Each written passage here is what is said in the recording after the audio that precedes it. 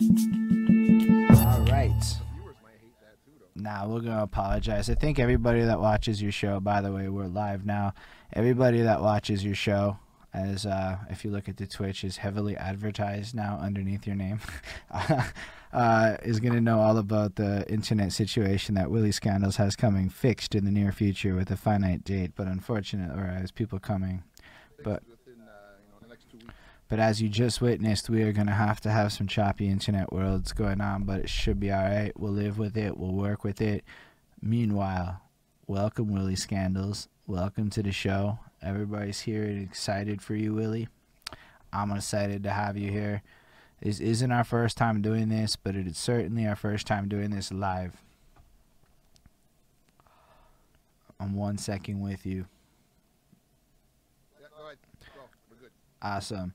So yeah, it's good to have you back on the show. I mean, Willie Scandals came through and did one of the longest in-person interviews. I think only CB Mac beat him, and not very many others did. He came through before it was super illegal. It was a lovely conversation before even the show evolved and stuff. So in a lot of ways, if you really want to go through a lot of the life story of Willie Scandals, we really did cover a lot of it in the first part of it, which means we're going to be a little more loosey and flowy with this version of it as we go through it, so that y'all might know. My name's Holden Stefan Roy, and this is Bridge the Gap, the show where we take very smart people like Willie Scandals, people who have lived lives and done things, and then we extract the knowledge nuggets from their existence and we share it all with the world. I know Willie knows all about it, as you can even see our logo up on his show, so we fucking homeboys at this point. We doing the thing. Willie's a huge inspiration to us, you know, because, like, for real, in case y'all don't even know, back when COVID started, the man launches this Kicking It Live thing. And that's why it's in the show there. If you have MP3s of your music, send it to williescandals@gmail.com, and he'll play them live Friday night. And so, you know, as an artist, you see that shit, and you kind of go, okay. Like, you know, like, there's always a catch. There's always this caveat. There's always this thing. That's fair. So, yeah, there's always this thing. Willie's sound is low. Fuck me. That is a good point. So it's a good thing Willie hasn't said much yet. Willie's sound won't be low anymore. Yep. Oh, yeah. Now I got to turn you down on my end. We okay. Don't worry, Chris. You're going to hate this in the editing. Well, it's just because I was far from the mic, that's why. No, it really wasn't. It was because in my OBS, I was running your music through the same part. I have Zoom going, and I turned it all the way down. So it was all on my end. But Chris, Willie has internet issues. What's up, Julian? Welcome to this side of Twitch. Hey, man, but if you look outside your windows, if you're in the Montreal area, man, it's not just my internet. It's the world around us, too, right? There's a blizzard out there, man. It's crazy. But I just paid Videotron / I contacted Videotron, and for the same price got better internet. So I'm going to act like I paid more for it, but I'm actually paying a little less. It is what it is. But it boosted it. So, like, they promised the super new technology, and it better be fucking fire. For sure. But nah, well, that's the same phone call I had with my provider. So we're gonna hope that is it Videotron? they come through. Or do you guys have a No, we have a local one here in the community. It's called First Nations. Shout out to the First Nations. They're all right. That's fresh, man. So yeah, Willie though. So like I was saying a bit though, Willie was a huge inspiration because yeah, he does this show, and as an artist, you see somebody post some shit like send your MP3s over to blah blah blah, and you're like, fuck off, man. Sometimes they go, and if you pay $30, you'll cut the line, and you're like, for what? Your 57 views, my guy? Like, relax. And then I sent it in to Willie, and then the motherfucker played the shit. And he had really insightful shit to say about it. You could tell Willie didn't know how to process my music, but cared still. And I was like, that's fucking cool. And then I have watched countless people have the exact same conversation with me after. Because I've gotten into the habit of screenshotting Willie playing people's song and, like, sending it to them in Facebook messages. And they all go, he actually fucking played it? And it's like, thanks for that. No, by the way, man. That's fucking dope. thing, I didn't even know you do that. I don't like to brag about those kinds of things, really. I don't know. Well, that's it, man. It's good, though. But I just thought it was just to let you know. Everyone else kind of felt the same kind of way a bit. Like, yo, not many people are so, like, about it. Like Willie is never. I don't think you've asked a single person for $1 for a fucking thing like this outside of your Nah, hit man, up not my even, Twitch not shit. ever, man. But that's dope. So, just come watch the show, you know, and just come enjoy the show, man. And that's all I ask, you know. Share it with your friends so like they can see that you know, it's all about the music. And it's a good vibe. When the COVID fucking struck us and we had no places to go. But it's just, I wanted to give you the love because I sincerely believe in what your show has done. I personally met multiple rappers because of your show. Yeah. I mean, what else can I say? There's somebody on my album that just came out last year that I met on Willie Scandals' show. So, like, it's been impactful to my life. I see Criticals in the chat. I met Critical through Willie's show. Like, there's so much fucking cool. And then Willie has a laugh on that show that makes it totally better, and it's pretty good. Anyway, that's enough about promoting your show. And if you have Amazon Prime, you can subscribe to Willie or Behind That Suit.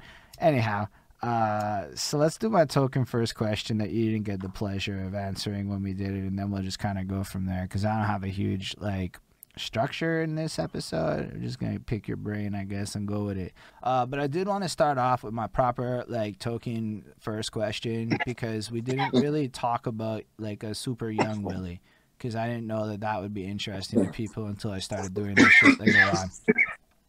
So let me do the question, which I'm pretty sure you've heard before, but it's for the peeps and all the ones that don't watch anything else. It's a bit of a doozy. Go through my little story, and then we get into it. So, one time, my girlfriend is washing the dishes, and I swear she has not played this song since I've started doing this story. She was washing the dishes, and she was playing that Black Eyed Peas song, I Got a Feeling, ooh. Yeah, shout out to the Black Eyed Peas, man. Taboo is my homie. Really? Cool. That's a well, I've talked to him, and I've talked to him a few times, like everybody else, you know what I mean? But, like, I mean, he's a good dude, you know? He's a solid, for the native hip-hop scene, he's a good dude. Respect. Yeah, big respect, too. Anyway, so she's playing that shit. She's like dancing. She's like fucking doing her thing. And I had this epiphany as I did that once upon a time, this song, this chores music, this thing that she's doing the dishes to was once upon a time that club music back in the day. That shit where like people would stand around in a circle and drunk as fuck dancing to that same very song, which fucked me up a bit because it made me realize like, wait a second. Out of these club songs today that people is getting faded to and getting around and having fun to is really just going to turn into the soundtrack to their exercises and their chores and all that stuff that they're going to do when they're grown-ups and their right. Which is just kind of fascinating in general to think about how music and time and how the vibes and shit change over time. But when you start thinking about like vibes and how they associate to music, it brought me back to like being super young. And you know, when you're super young, it's like you don't have any control over the music. It's just a bunch of other people around you. So in my case, my dad is playing this Led Zeppelin through the tapes and whatnot. My mom's got her shitty disco like knockoff tapes that she's playing, and she's playing those as well. And it's like, you know, there was just different vibes. Maybe in the car there was some Krista Berg and there was some this or there's some that. So I was super curious if you could bring us all the way back to when you were like super duper young and the earliest memories you have, the sounds of your youngster days. Well, I can go back to when I first like really realized music and like that there's more to it than just the songs that you write and record. So I'd have to say Queen. Queen was an album that my father had in his record collection, and I remember the sleeve folded out like 8 ways, and it was a giant robot, and it had all kind of crazy art, and there's a girl, and you know, it was just like fancy stuff that you know, when you're like 7, 8 years old, you don't realize these visuals actually mean something to the music. You know, you're just looking at it. So then when I got older, at like a 16-year-old kid, you know what I mean? I was like, we gotta stay young. No. Listen. I'm not gonna skip all those years. I'm just gonna skip what I mean is like when I got to like 16, that's when I realized like you can't just put a song out there and have nothing. You got to put art to it too, you know.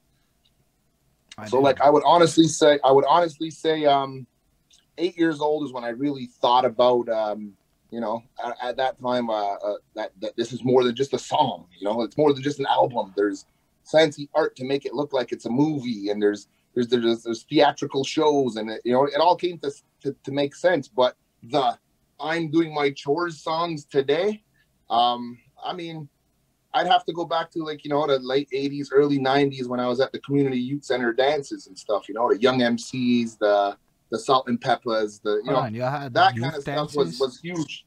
What's that? You had youth dances? Yeah, man. Every Friday night we had a community youth center here, and we had dances. We had DJs there, and they weren't your typical DJs like Blaster or anything like that, but they were definitely playing records. I mean, I had like guy that the school rented. It wasn't like anything like Blaster either. So like I never did that community circuit grind in my life anywhere. So like yeah. I don't know. And I've noticed a lot of people in hip hop lately have actually in their younger days passed through some kind of a youth center that did some kind of thing like that. So it's super nifty to me. Is that still around? Yeah. Is that still a thing? Oh yeah, it still runs. It still runs today. They have like a 5-star gym in the top floor. They do all kinds of crazy events for the community. We're in the middle of the youth center winter carnival right now, as we speak on this on this interview. So like they're big, man. I could remember playing ball hockey for a league in the youth center, and my team was the Jellyfish, man. Just think about that, like 7, 8, 9, 10-year-old kids running around screaming, "We're the Jellyfish." That's awesome, no? That sounds fun. Yeah, definitely. And then after school you had these programs, right? You'd run over to youth center and do your programs. There was art classes, beadwork, all kinds of stuff like that. So plus the sporting activities in the gym and all of that.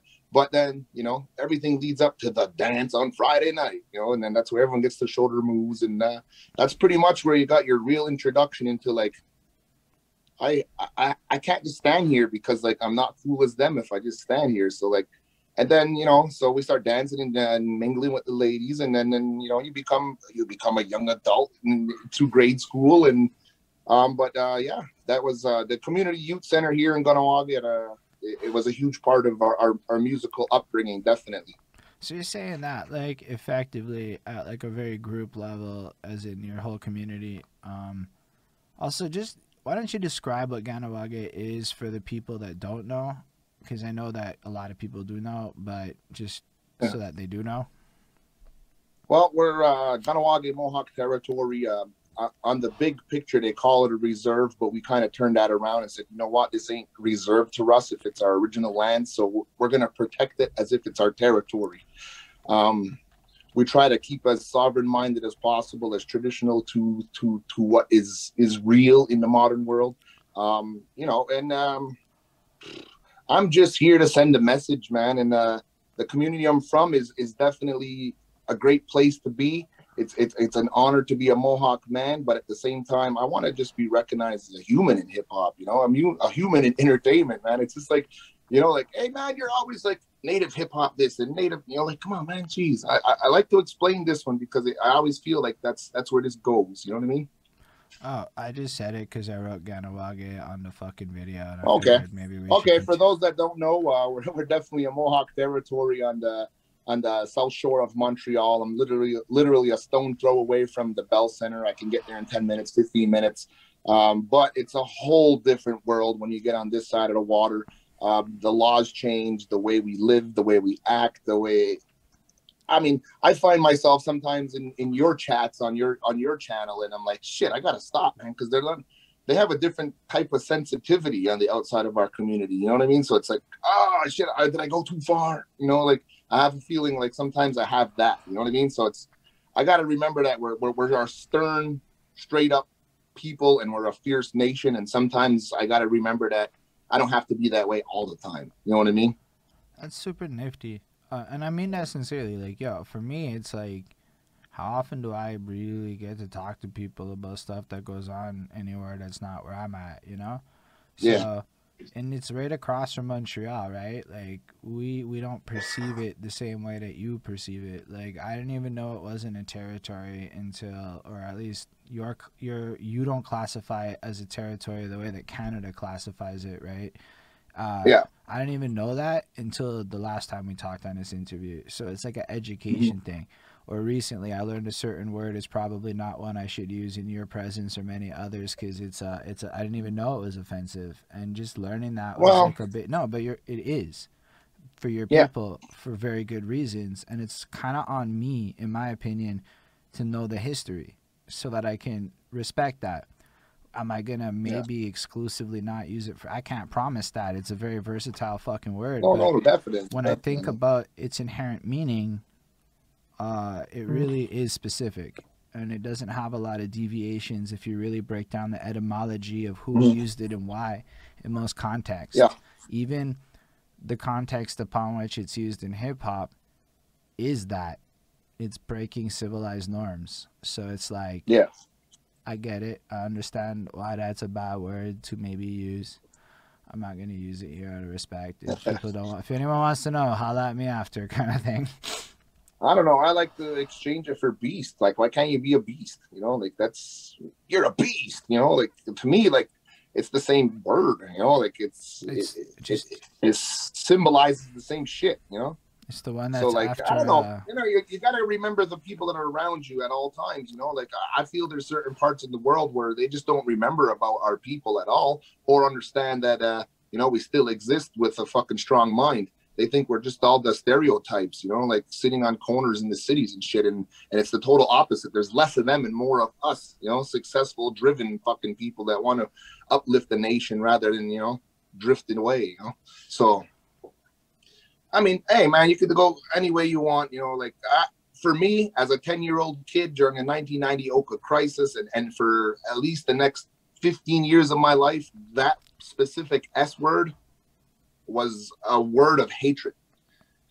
And I never liked it, you know, ever since. And I watched cops turn their backs. I watched, you know, soldiers use it towards women and children. So it, you know what I mean? So it's like, for myself, I can't hear that and not think that it counts for, you know, like if I ignore what you're saying and I don't like, because yo, it doesn't matter necessarily what. This is my stance on this. Y'all don't even have to agree with me. That's not really the point. My stance is, if I know for a fact that there are gonna be people out there that are gonna be bothered by my use of the word, then it's a different yeah, situation on the internet, right? yeah, I for don't real. know how many. I know at least a few people in the groups that show up would possibly be offended by that word simply because of where they live. You know, they're also in in their own communities. So it's Yeah, like, what is the benefit in that particular word unless I'm using it in some scholarly purpose upon which yeah, maybe amongst the hunky brethren of mine I might drop a word or two to make the point, like, and try to like whatever sometimes. But even then, let's say you use something like ironically, like, yeah, let's be fucking real. I started saying shit like it's litty, bro. Ironically, I started saying I started saying, yo, I started listening to fucking Gucci Gang to make fun of hey man, Chris, and now I listen to Gucci Gang, Gucci Gang, Gucci Gang. It's a fucking good song to me because so like, let's say you do some fucking shit like use humor of hate or offensive shit, even in an ironic context. I feel yeah. like you can subconsciously condition yourself into a desensitization that allows you to use that word casually way too easily, or any word or any idea, you know? So I really appreciated you taking the time to like deal with that situation the way that you did and then not snap at me like you wanted to. No, I like I said, man, I played sports at a high level, and at that time, becoming a teenager and going through what, you know, like from age 10 to like 13, man, that was a tough time. And becoming a teenager, an adult, or whatever you want to call it, at a professional level, if you want to look at it, because we were traveling far to play these sports, you know. So, and getting to these places, playing for a non-local team, you know, and I'm the like, there's me and three other guys that are native on the team. So it's like, how did they even know? Did they go look in the score sheet and like, hey, these three are native, let's just you know what I mean? It was just a tough time. So like, I I can't take that word. You know, it bothers me to this day. Like now I've learned to control my temper about it and rather drop knowledge than fucking fists, you know? Hey, So I want to pivot the subject on a very pointed way. Why did you wear pink today, Willie?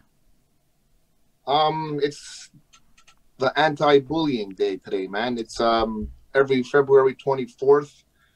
We try to bring awareness to bullying. And then actually, I had a cousin recently that committed suicide because she was bullied. And here in Ganawage, we honored her on this day by wearing pink throughout the community. So R.I.P. to my cousin Lexi. That's really cool. I don't know. I'm distracted. I'm not gonna lie. Julian has decided that he wants to be a little bully in my chat and wants to be a little tough guy. And I thought it was it just distracted me a bit. Like, he, first of all, it's offensive to Julian that people consume marijuana or something. It's also offensive to Julian. I've seen this in your chat, that emotes are used, like, offensive to him. He insults people, like, to the point of insults. And apparently now my suit doesn't follow me, or I don't know. Evidently, Julian is a bully. And I just wanted to point that out, because we don't like bullies up in my fucking world.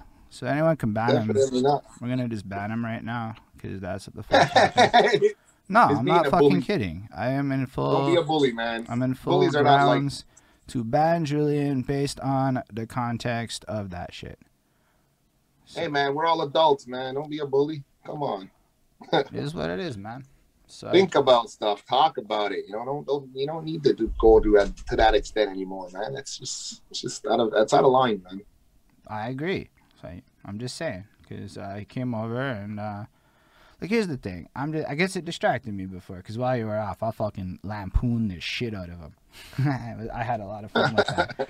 Hey, man, you gotta do what you gotta do. Well, it's like, how you judge motherfuckers for smoking weed like that? Like, just because you're in another country with different cultural standards. He's from France. He's made it abundantly clear. Yeah, when I was in France, I smoked like a motherfucker. So I don't know. It's like super taboo there too. Yo, so like, I know a whole bunch of people in France that are mad blessed too. Well, some of my favorite people are French. You know, like, don't even don't get it twisted. I just said the France because maybe he's from a different culture, right? Who knows? So maybe his culture doesn't understand. But that was just a little distraction, and I apologize for that, Willie. Yeah. Well, it's all right, man. I mean, like, hey, yeah, we can you know, have the same fans all the time. You know, if he enjoys my show, doesn't mean necessarily he's gonna enjoy yours. And if he wants to come here and act a fool, then that's what you get on this show. You show up and act a fool, Holden don't play that. He cuts you the fuck out straight up. It's pretty true. No, he don't, because I seen it go down in the cipher last night. Well, it's about the vibe. Like, I want a hater for. I was bullied a lot in my life, life. And not just like in high school, like straight into fucking adults. Now we're just like, get out of here, like deflect that shit. I don't need that, you know. Yeah, kind of. I mean, especially. I seen a lot of that go down. I was on both sides of the fence actually. I was bullied, then became a bully, then fucking learned this piece shit. You know, like let's just all get along type shit. So Ismail wants to know, what is the significance of pink in this? Well, you know what? I'm probably not the guy to ask about that. I'm just following what they're doing, and I should actually look it up, but I can't because my internet sucks.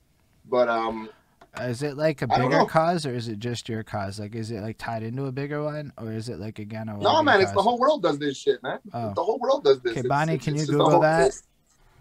Yeah, man. February 24th, anti-bullying day. Wear pink.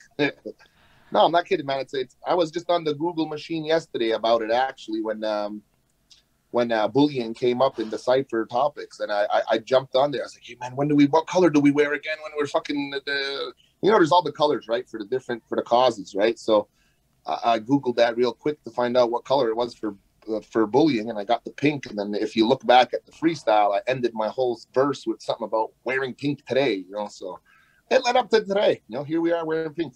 It was a good thing though. Your post was bold. I commend you for reals. Like, look, not a lot of people are willing to take public stands for things, and you know that there's gonna be some goofball out there that feels a goofball kind of way, and you still chose to do it.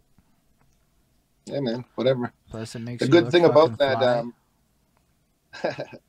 That picture was actually taken from a ladies' night show. I think it was, or a Valentine's night or something. It was like everybody wear red and pink type stuff, you know, and I chose to wear pink. So apparently, as your lady friend Bonnie has pointed out, it comes from a kid being bullied for wearing pink. Okay, so we'll stand up for that for sure, man. Nah, I respect that. Because So you I've seen people get bullied for a lot damn less than wearing pink. That's fair though. Really, you're up to a whole lot of things in your life, and I've seen you be involved in about 6 or 7 different things this year that are relatively nifty that I don't know a lot of people know about. Do you have you want to walk through some of those accomplishments and interesting things you've done in the last little bit? An example Well, might be participating in the Cannabis Cup and all of your work. That's the kind of stuff you've been doing. well, that one that was cool, the Cannabis Cup, because I remember when I got caught wind of it. Right, there was a big poster, everything looked fancy. I was like, wow, this is cool. But I didn't at the time. I wasn't as driven to be an event MC. You know, it wasn't like my focus really. I was still trying to be like the artist. I know I could be an artist, but then you know, this is 4 years ago we're talking, you know, like I was still like thinking I'm going to be the next fucking Jay-Z type shit. So, um, and I thought about it. I seen the flyer, and as the days got closer and closer, because they were booking their vendors, they were booking their sponsors, you know, and I seen the poster the whole time. I kept ignoring it. Finally, I was like, you know what? I did about 15 shows as the host in the last 11 months or whatever it was, you know, on prior to this event. So I was like, I got to hit these guys up and see if they have a spot for me. You know what I mean? Like maybe they don't have an Indigenous MC for the show, you know? So I was like, hey, you know, took a shot in the dark and hit up the Indigenous Cannabis Cup. I gave them my resume. And at the time, I mean, it was impressive. Obviously, I was already into music over 15 years and all of that, but as a host, my resume was like local shows and like, you know, a couple of out of town gigs here and there, but it wasn't as extensive as it is now. Right. And so they agreed, and I was like, wow, what the fuck, you know, like, and this is like a month before the show. So now they're like, oh, can you send us a rider? We need you for 4 days. And they start giving me a list of everything. You got to like put out a rider? Oh man, yeah, for sure. What's that, a Willie Scandals rider? I want to know. Well, the thing is that I've had it before. It's just like there was never opportunities never knocked enough for them to actually request it. You know what I mean? It's like more or less like, here, I'll give you my rider, and they just laugh at you. You know. I understand that. I totally do. But what is on the Willie Scandals rider? Does everyone know what a rider is? Why don't you tell them what that is? Oh, well, it's your list of demands, man. The kind of things that you want presented to you for giving you them your services. I'm basic, man. I don't go crazy with nothing, man. Like it's a Cannabis Cup, so obviously you're looking at you know, bigger prizes, right? Like I like to call them prizes because there's so much to offer at an event like that. It's not really requested, you know. It's like, you know, simple things like, you know, obviously VIP packaging and access to things, hotels and travel expenses, and, you know, the regular get me to the show, take care of me while I'm there, and let me get home. For you, that is regular. For a lot of us, that is not regular.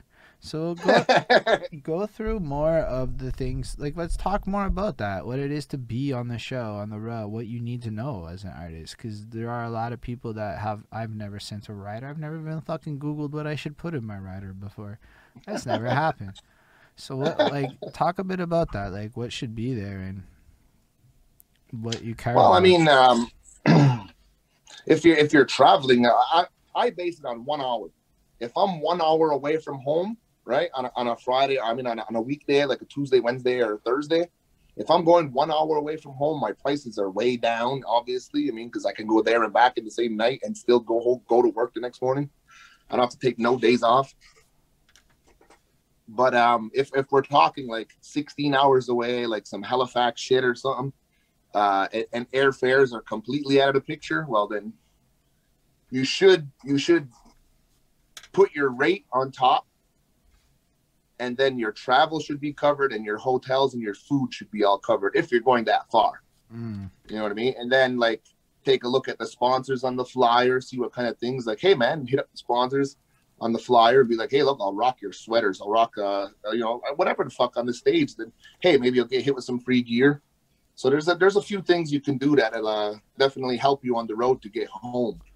Like that sponsors thing is very fascinating. I don't ever really think like that. Like, I mean, to be fair, I don't get involved with a whole bunch of shit that has sponsors, but that's gonna change for sure. Cause I think like I'm gonna look for more opportunities like that. But let's say you're in that moment, like I never would have really thought to contact him and be like, "Yo, what can you do for me, my guy? I can do for Well, you. yeah, You can because do for me." well, like I see it a little bit different, right? Because like I'm not just going there to rap my 15-minute set. I'm gonna be on stage the whole fucking night. I'm introducing everything that's happening throughout the evening and shit. So that's a whole different ball game. So as an artist, I mean, if you're gonna travel 16 hours, you shouldn't be doing just a 15-minute set. You know, first and foremost, you know, it should be a good hour set where you're gonna make sure you get paid a decent amount of money to leave your area for at least 2-3 days.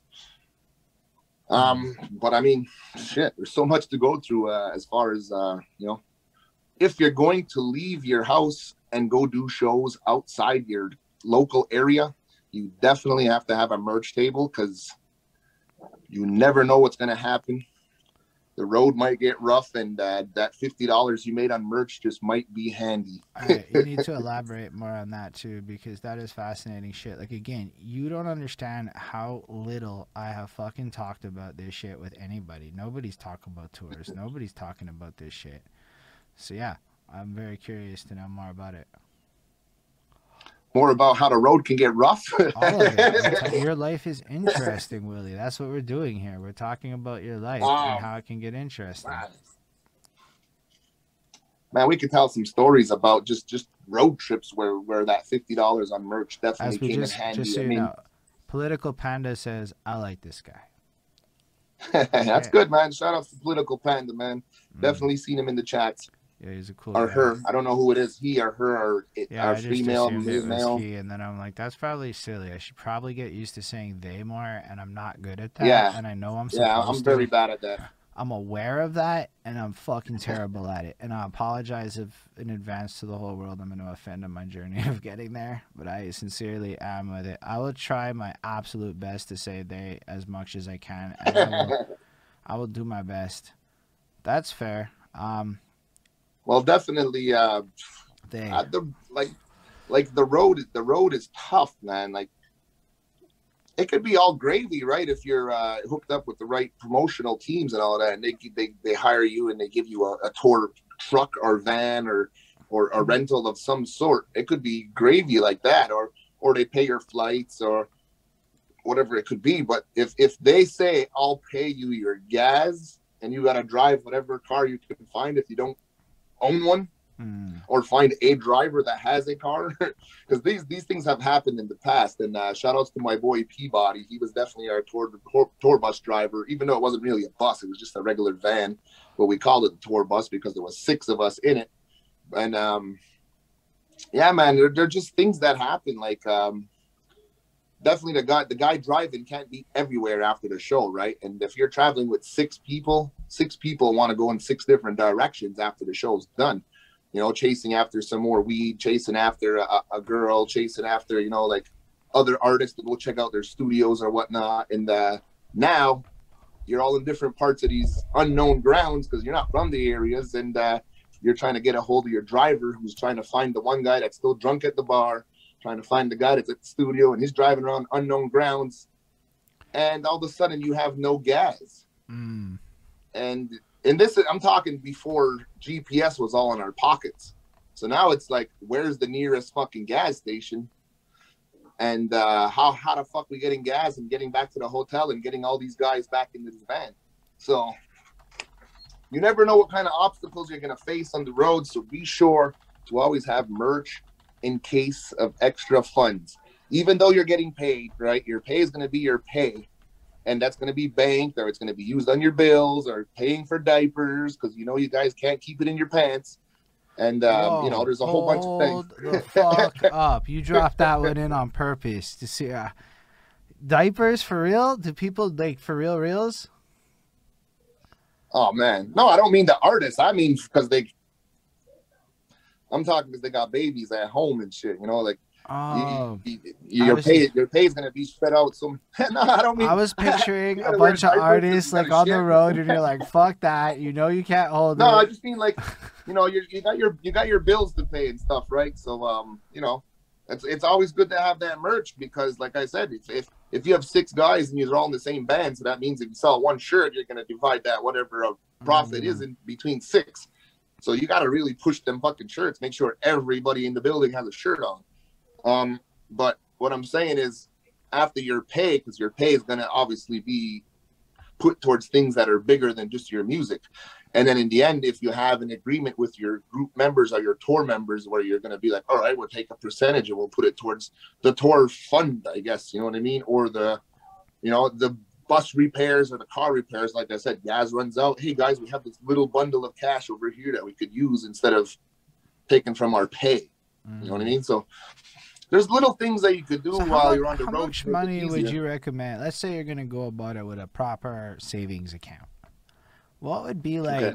like I don't know. Let's say you go. What's a normal tour? First destination. Go destination first. One show.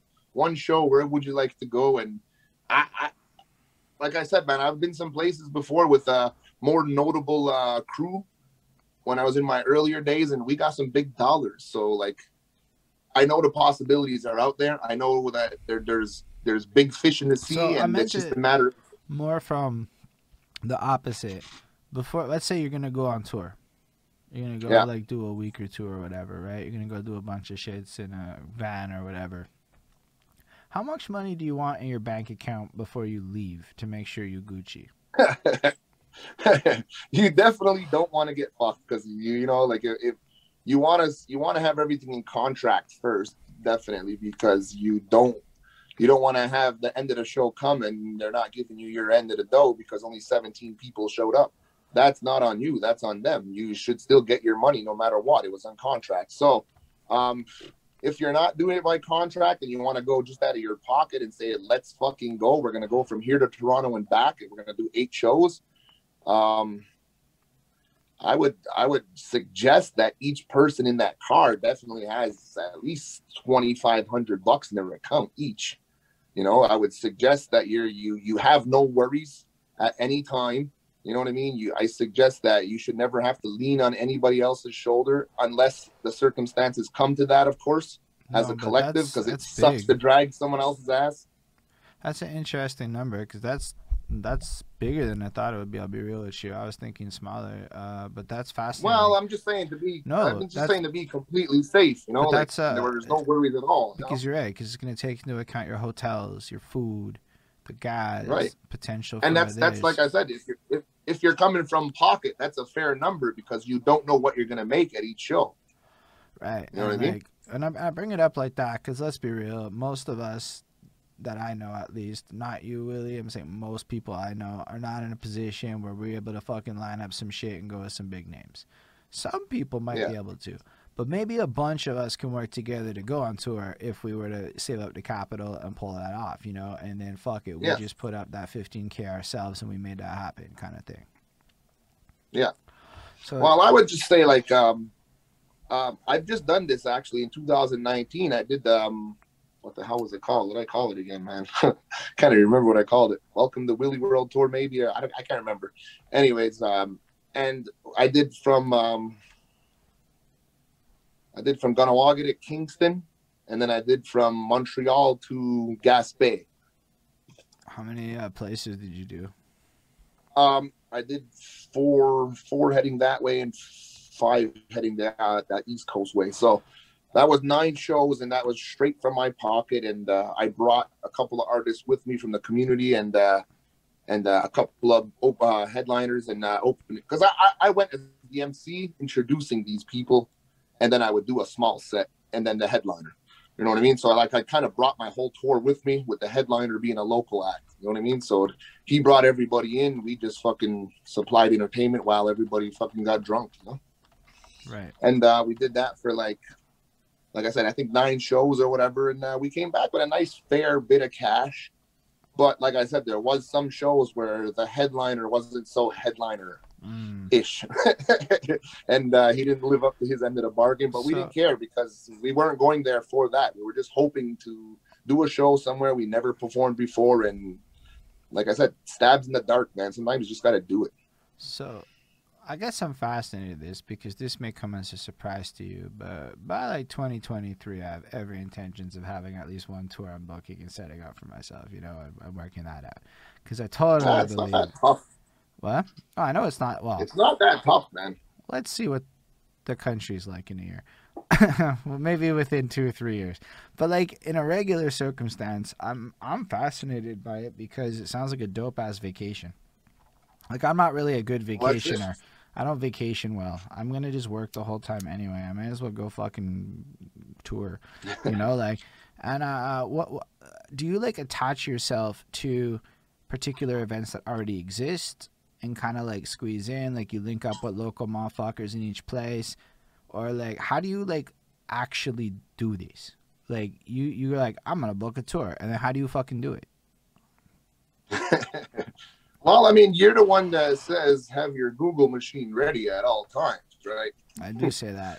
Once upon a time ago, I was very fucking good at this whole internet thing.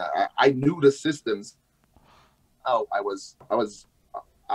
guess I was like a little fucking finesser type thing. I'd come in and clean things up for everybody. And when you do that kind of shit, eventually you figure out that asking a question doesn't hurt. Mm. It never hurts to say, hey, what's up? I heard you're a promoter in fucking Kingston, Ontario. Hey, I heard you own a bar in, hey, by the way, your bar in fucking Belleville is beautiful. I like the scenery. Is it possible we could do a show there? You know, like, it's just ask a question, you know, like, or if you know a friend of a friend and just ask them that, like, hey, I know a dude that's in a that's a bouncer in Sudbury. All right, well, let's see if he knows somebody that's in the bar scene. Bang, bang, bang, bang. But yeah, that's what it really is to me, is that it never hurts to ask. I mean, it sounds so simple, but like we never do it as people. Let's be real. We don't actually ask a lot of these things that we could. And sometimes it's weird to ask. Sometimes people don't like it when you ask, or they're not into it. So I think we all have a few moments, like even with asking for beats, I had to, like, somebody was like, bro, I don't make beats like that. And I'm like, oh, hold on. It's not meant to insult you, my guy. It was just like, look, I don't want to, it was the opposite. I'm like, what if I don't include you? And he's like, you have a point. I'm glad you included me. Well, there's something I've learned though about just asking too, is showing interest into what they have to offer before you ask, kind of a thing. Like, I like your venue, your stage is beautiful. How many events do you have a year? Is it possible that, you know, like you'd be interested in hooking up with a band from across the nation that's on tour? You know what I mean? So now you've buttered them up and you're about to pour the sauce on, you know what I mean? By getting the answer, you know, and if you send 50 of those emails and you get 5 bites, then you're good, because that's 5.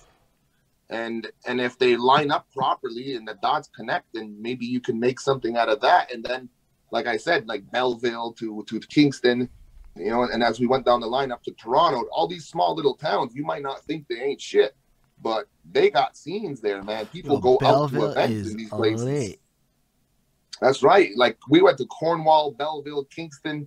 Let me tell you about Cornwall. Cornwall's got a decent population of young people that have nothing to do, and 4 bars. Sick. 4 bars in the and my boy owns one of them. Yeah, and as Bonnie said, they've got money and they got boredom. And it's like, you know how far Cornwall is from Montreal on the reels? 45 minutes. 45 minutes, an hour. Yeah, tops. And that's like, and you're at the location. Maybe an hour 20 when you stop at one of those little restaurants on the way in, because let's be real, you see them, you get a little hungry. You got to get it. There's truck stops in, man, for real. I love that shit. But I mean, Cornwall is so close that, like, once you hit the borderline at Quebec, you're like 15 minutes from downtown Cornwall. That's true. My grandma used to live in Cornwall, so I'm quite familiar with it. Like, we used to go a bunch. Yeah. I remember I bought a video game on a pawn shop on Montreal Street in Cornwall, and I remember it so vividly because there's a Montreal Street in Cornwall, and I'm like, yo, that's fucking... Yeah. There's probably Montreal Streets all over Canada, and you just don't ever see them because we're in Montreal. That's for sure.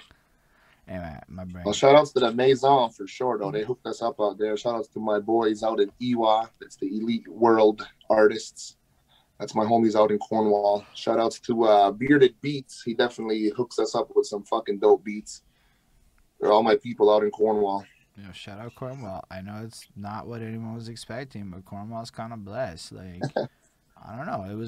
I've never like. Well, you see, like, ever since the paper factory closed, let's be real. Ever since it closed, I've never gone to Cornwall and been like, this place is awful. Nah, it's nice. It's like it's the nicest place in my opinion.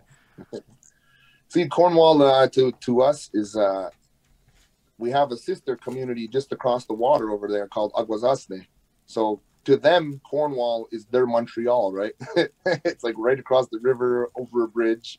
So they're always like, we're going to our Montreal, you know, and it's just like, the hell out of here. Yeah, no, there's very little comparisons. No, but that, you know what I mean? It's just like, it's an inside joke, you know what I mean? Like, but I mean, it's a good example of the small town markets. Like, I talked to this guy, who Iron Solomon, I think it was, and he was talking to Macklemore before Macklemore became Macklemore. And Macklemore was saying, bro, don't ignore the small town circuit in Seattle, my guy. These college kids, this whole vibe, they're going to give you love. They're going to buy that merch. They're going to do those things you want them to do. Everyone else ignores them. Don't be the guy that ignores them. So he didn't, and it was a good move. And he got lots of love. And let's say it's hard to do it as an Anglo artist, but if you can find a way with a bunch of French artists here to do a small town Quebec, I know for a fact that as a promoter and shit, you can pull like 3 to 4 G's on a night in like a small town in Quebec. Like, no lie, $20. Definitely, and then it's fucking full. Definitely, I believe that, because when I did the End of the World tour in 2019, that's exactly what we did. We hit all the small towns along the East Coast, leading right up to Gaspé, and they all came out, man. They got nothing to do. You're in the middle of a cove town. There's 170 people in the community. They all go to the show. And then, like, you add on that from Montreal, which means something outside of They're Montreal. natives from 5 hours away. Wow.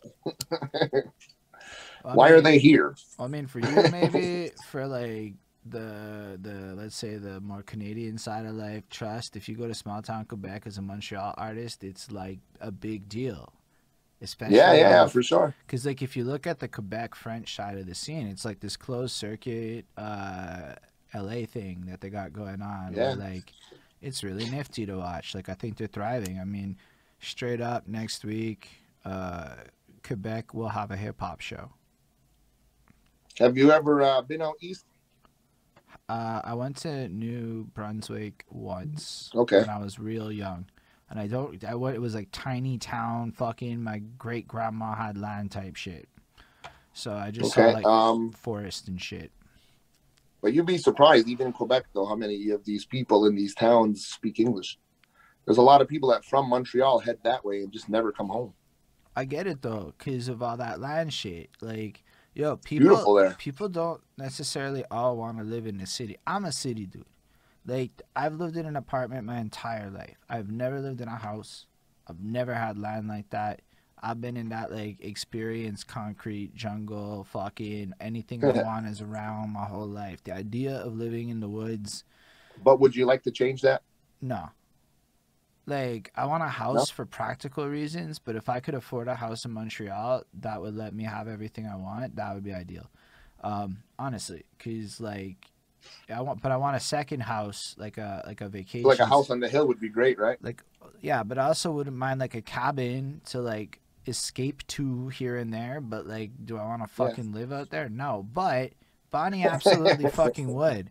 Bonnie wants that so bad. Bonnie wants to have, like, rabbits? Fucking Bambi. No, not snare. Feed them lettuce. Bonnie wants Bambis or fucking neighbor. Feed them, just to carry them? Dude, we got this shit on our fucking balcony. Like, it's fucking, like, she feeds them peanuts. There's bird feeders all over. I see those videos. This is some real shit. It's so soothing, though, man, because, like, I have a buddy out here that owns a newspaper, right? It's called the Eastern Door. His name's Steve Bonspiel. So shout out to Steve. And he does these videos on his Facebook channel, and he just has a camera set up on a bird feeder, and there's just so many different fucking birds that come and check this shit out. Myself and my granddaughter, we sit there and we watch this stuff. You know, it's like so like calming and relaxing. It's like look, as much as I like hate on it, I mean, you watch the birds for a while, and like you realize those are the same 3 blue jays, and then that each of the blue jays has different personalities, and then you're like, okay, they're like cats, but they're birds. And I mean, blue jays are fucking smart and shit. Like they're really, like to the point. I can't even believe I'm saying this. She's gonna. So how many different species though have you seen of birds? There's like 11 on our backyard. Like no lie. So that's cool. Like you There's get to see all the different fucking features and shit, man. Yeah, there's like 2 kind of woodpeckers. There's the little fucking fluffball chickadees. There's the fucking sparrows that like are all like. So you're looking them up as well. I'm not looking up shit. I just want to have sex. How do you know all their names, man? I want to have sex, Willie. Trust. You want to be able to be like, oh look, it's the sparrow thing. But it's cute because she like sits cardinals? Yes, cardinals come through. Blue jays. Male and female. Do we get male and female cardinals, Bonnie? I think we do. I think we get both. There's definitely crows occasionally. Starlings come through for real. Starlings are fucking creepy. Have you seen starlings though? For real, they're like miniature crows that show up like a fucking Alfred Hitchcock movie for like about 37 seconds and then they leave, and it's like haunting and shit. Then what else is there?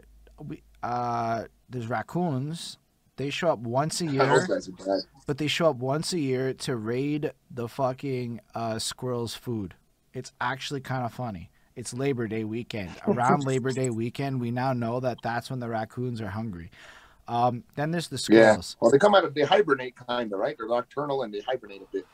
Yeah, and then the squirrels compete for the peanuts with the blue jays. But this blue jay literally heard a crow, and then it made a crow sound, and then the crow talked to the blue jay, and I'm like, you know why I know this? Because Bonnie gives me like literally 6 updates a day. But she's so into it. Like, she's so fucking into it. Like, I'm not hating. Look, like, she loves this shit. So for her, going into the woods would be like, now Bambi's there.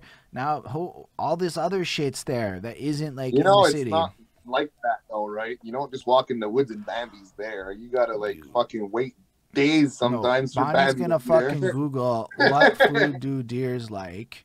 And then fucking put that the apple tree, man. And then fucking put that shit out, and then wait for it, and then I'll catch her, and she'll be like, I spent 6 hours waiting for the deer to show up. That is a realistic thing that could happen in my future one day. Dude, you never believe this though. One time, my boy out in Cleveland, we were staying out in Cleveland for a little fucking getaway to record music and stuff, and he's got this big property, 9 acres of land, and apple tree at the end of the land. All the deers come up and feed at the apple tree. So he gets this idea. He's a big dude, like 6'6", 280-pound guy. He gets this idea that he's going to go hide in the apple tree. And when a deer goes there to feed, he's going to jump on its back and kill it, to eat it. Mm. I told him, I says, are you stupid? I don't care how big you are, how strong you are, how fast you think you are. That deer is going to make you look like a little boy. So he climbs in the tree, prepares to do this. All the deer are underneath the tree. He's ready to pounce on the deer. His wife comes out with an air horn, and they all scatter. And his dreams were shattered. But he attempted to take a deer down with his bare hands. That's great. That's pretty crazy.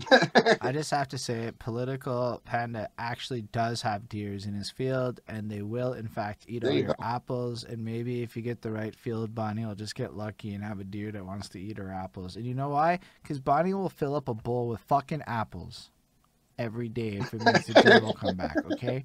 And then all of a sudden, we'll have a $300 trust. If we have this house, we probably have the budget for the fucking apples, okay? I'm not even going to lie. That will just be factored into shit. No, you just plant the apple trees at the end of the property and they'll come.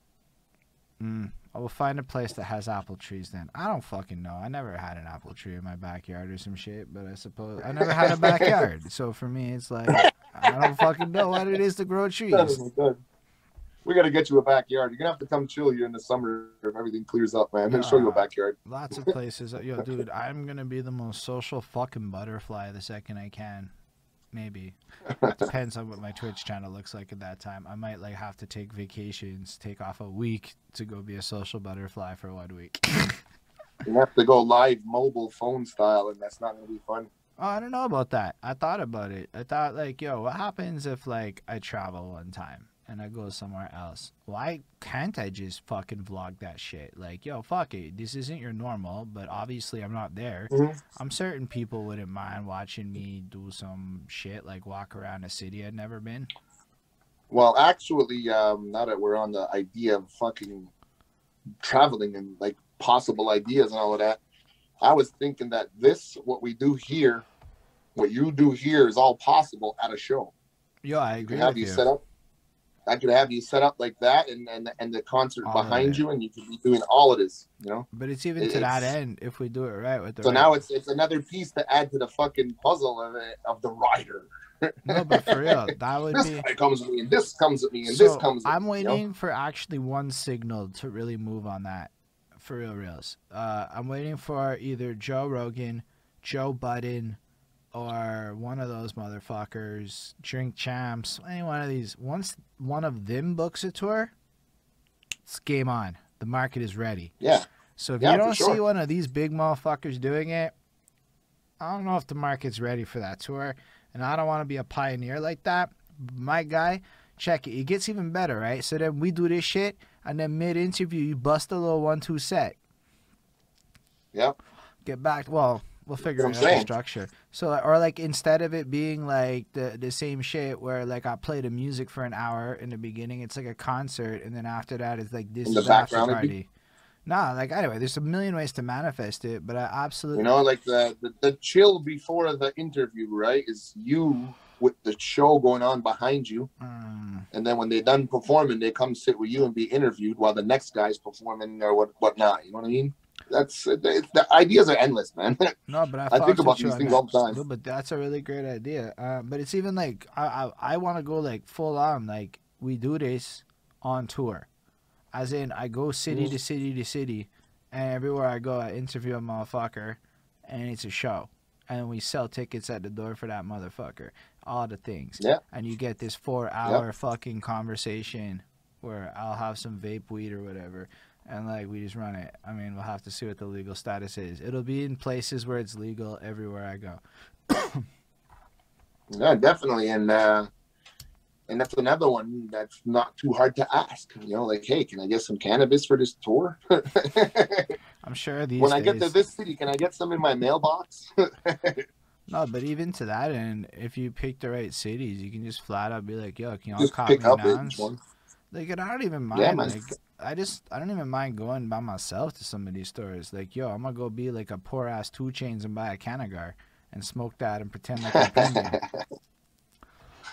For real. Yeah, why not, man? If I'm like, yo, I feel like with the way Twitch is, the way the future goes, it's creepy, but I could more or less probably turn anything I do in my life into content at this point. Well, yeah, for sure. That's kind of what I've realized with this Twitch thing. The other day on a Sunday, I had a whole shitload of laundry to do, and I was like, you know what? I got this alien cutout I introduced a couple of months back on Facebook that people might remember. And I was like, it was for the 420 show, I think it was. And I was like, you know what? I'm going to do something. So I propped him up real close to the screen there, made it look like he was hosting the show. And I streamed for like 10 hours and gathered up about 4 or 5 new followers while doing that. So I was like, couldn't figure out what the fuck you were doing. I think I raided you while you were doing that. I'm not going to lie. And I'm like, yeah. What the fuck is this? But I also didn't leave right away. Yeah. So I was like, is this a guy? Yeah, it's not bad. You could do like puppet theater with Willie. Well, it was just like, cause like I wanted to play all the music that was sent in for the last 10 episodes, right? Before I do the top 10. And it was a good way for me to review all the songs while I was doing laundry, right? And by me propping that guy up close to the camera, you couldn't tell that I'm actually sitting in a laundry room and not a recording studio.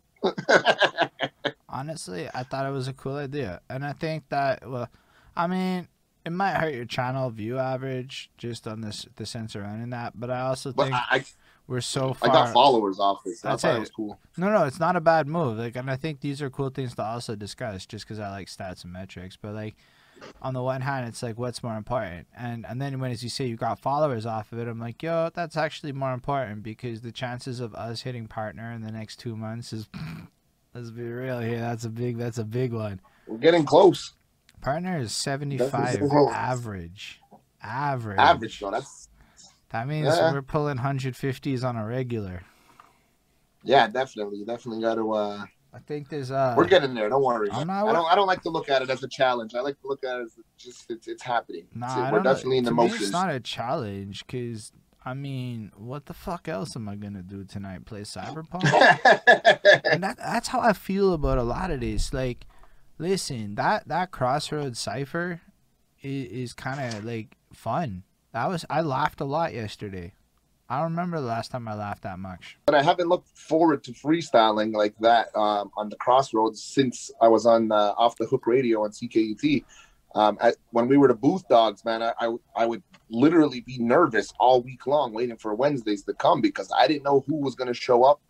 And I knew every time that I was there, the competition was going to be tough, you know, and we were all shining to get on that mic because, like, we called us the Booth Dogs, but really it was like the mic hogs, you know, because once you were on, you tried to go until the fucking beats were over, until they switched it up, or until someone hung up on you and said, someone else rap now, you know, like, but the Crossroads definitely brought that hunger back, the urge to want to shine next week again, you know what I mean? Like, it's, I don't know, it's on my mind all week, that's all I gotta say. I feel like the first like 2 weeks, man, I was a lot more nervous, and then I realized yesterday that, like, you know what, I think I'm just getting better at this, like just to find these flows and just to kind of keep it running.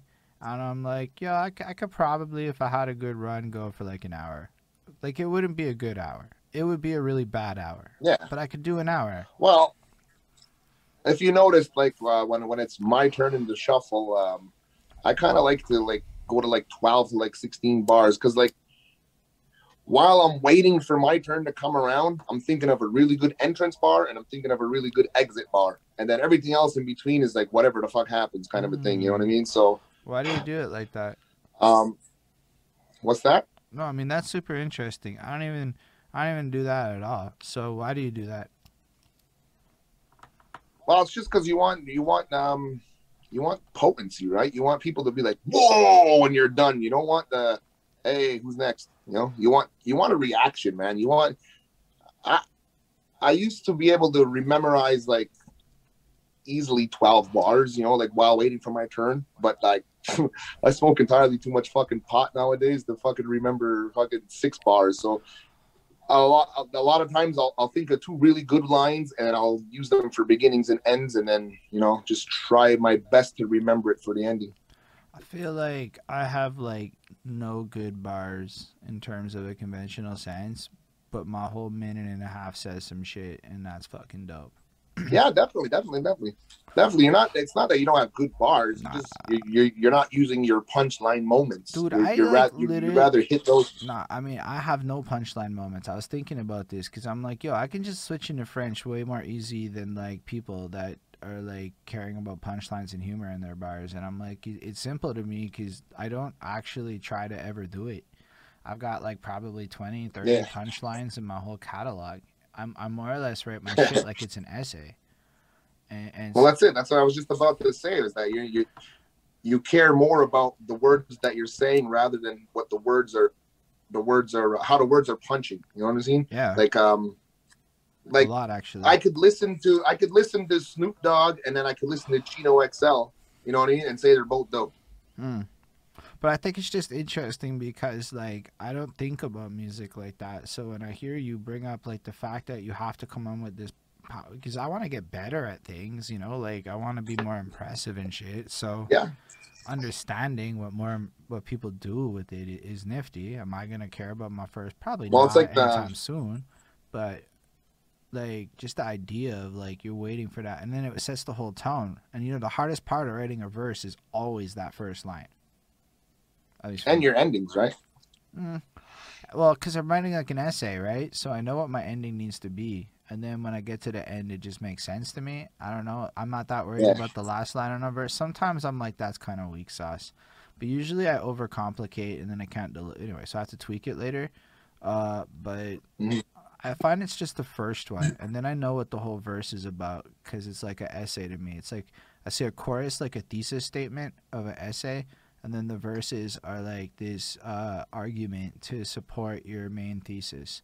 Upon which I use fragmented abstract grammar to kind of do some shit that probably Yeah. is weird to most people. Well, I kind of like to, do something simple for your entrance. You know what I mean? Because you want to relate to every single listener. You know, like kaboom. You know, like start it with something simple, a sound effect, even. You know, and then have like two good rhymey words. Like, wow, did he just use those two words perfectly like that? That's great. What an MC. He could freestyle great. Now you have their minds thinking that you're fucking super, and you're only in your third bar. So if you Yo, can I like maintain that them though. thinking you're super, you got to maintain them thinking that yeah, you're super, and then when you get, because now you got their attention, they're sold. You came in fresh. Wow, this is amazing. And then if you could just destroy them with a couple of really good lines to make them fucking wow, what the fuck? How was he able to do that? You know. But obviously it's freestyle. No matter how much people say it's a freestyle, it's still premeditated. Because like the only other time it's not is when it's like, hey, Chris Chrome, shut up and rap. You know, like. I think But like most of these cipher things are more in that Chris Chrome shut up and rap moments. To be real, especially with the topics like the fucks at Pashinki Yeah, and but like Puerto I was Rico. saying though, like I like the hit them with a couple of meaty things in the middle and then a good punchline because then you're gonna to end it because that's when you got them Uh, completely sold and now they're on the edge of their seat. Like when's it his turn again? When's it his turn again? But then also the shut up and rap moments. If for me it's easy because I've been doing this for 23 fucking years. I've learned how to rap off the fucking freestyling element. You know, like I used to go hang out in bands, garage bands, and freestyle over them fucking jamming out. You know, so that's the beginning, the roots of all of this for me. So it's like, like if you put on your skates and you were in the big leagues in the first fucking game, like first time you tried this, then like it's kind of it's kind of like that. You know what I mean? Like I was thrown right in there. Here, rap, man, do something, make noise. We don't have a singer, do something. All right, So that's where it comes from. I was thrown into the game without even knowing how to tie my skates. I have a question though, cause like I'm really bad at punchlines. Honestly, I don't watch a lot of stand up comedy. I don't watch a lot of comedy in general, and I feel like there's a huge correlation between the way puns are constructed in hip hop often and the way that stand up comics tell jokes. And I don't really think that even when people call me funny, it's not like when I'm telling jokes like that. It's usually I'm just saying Yeah. some weird shit and you're like, yo, you're fucking funny, hold it. And I'm like, I get that shit. I totally do. But it's not because of some punchline, it's because of absurdity. So, like, I get Yeah. that. So, what makes for a good fucking punchline? Like, when you say a good bar to close it off, like, how do you, what qualifies a good one to you? Well, usually something relatable to what's going on around the situation. Like I said last night there on the Crossroads Cipher, when the bullying topic came up, I immediately Googled the color you wear and blah blah blah, and I was like, all right, cool. Now that I got everybody here ready to think, don't forget tomorrow, February 24th, you better wear pink. Mm. So I was like, boom, that's it. That qualifies to me as a good ending after talking about bullying. So in my mind, I immediately put that down, and I was like, boom, that's my 16. That's my 15 and 16 inside my fucking crazy brain. And I was just able, I don't know how I pulled it off, but I was able to stay on topic for the whole time and hit with that line to tie it all in together. But as for like what it takes for a good witty comedic fucking punchline, I mean, for myself, I grew up with a father who's like one of the wittiest people in fucking planet. So he was snapping on me since I was a child. Like there was all kinds of things. Like I was a fast runner with big ears, so he called me Sonny Go Go. Like the faster he runs, the faster he flies, kind of a thing. Like so I was always hit with these fucking witty ass things that all the time he was just saying some dumb shit. So it came like natural, like I said, throwing into the big leagues with these bands that are already established here in the community and doing shows with them and doing these events and just make noise, do something on that mic and make it sound good, and they don't really know nothing about hip hop. They're all metalheads and shit, so they just want you to do something in front of people. So the best way in the community I come from is to be funny, to be aware of what's happening around you. And that was the greatest tool ever, to be able to freestyle with. All right. That is fascinating. Why do you say that? I mean, I have ideas why it's cool, but why would you say being aware is powerful like that? Well, like I said, freestyling should be about the moment. It should not be about yeah, you could freestyle about topics, right? But like when it's your turn on the microphone to freestyle, do whatever style you want freely. You should be able to, like right now, Holden's got a sticker on his hat, just stuff like that, just to point out simple things. Like, I know you read every book in the back. Holden's got a sticker on his hat, just.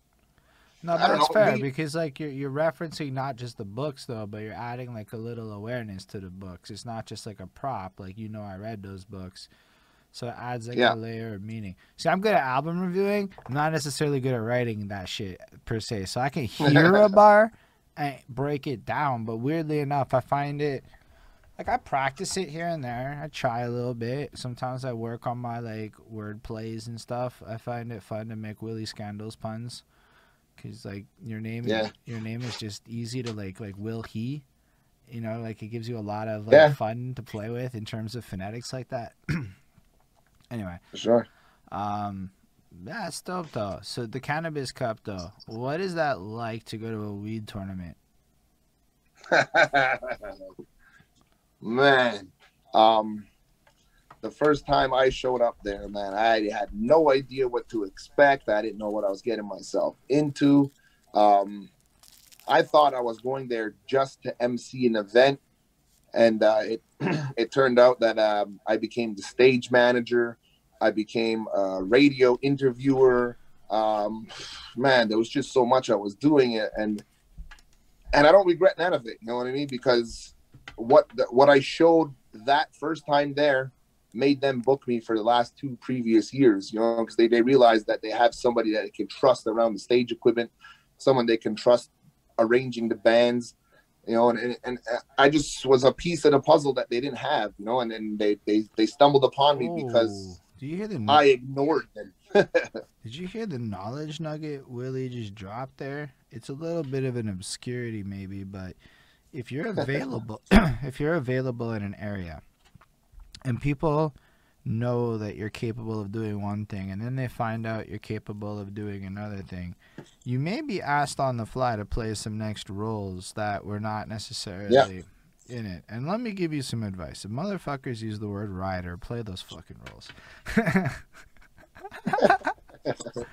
But no, for real, man. So tell us a bit more about that though, for real. Like more details. Yeah, definitely we'll get into that. We'll definitely get into that because like I said, I got there and I just wanted to be the event MC. I thought nice, good, relaxed weekend. They got camping grounds for free. I got the hotel on my rider, of course, but I still had free camping for me and 2 friends and whatnot. So I was like, I don't really want to camp, but it's available.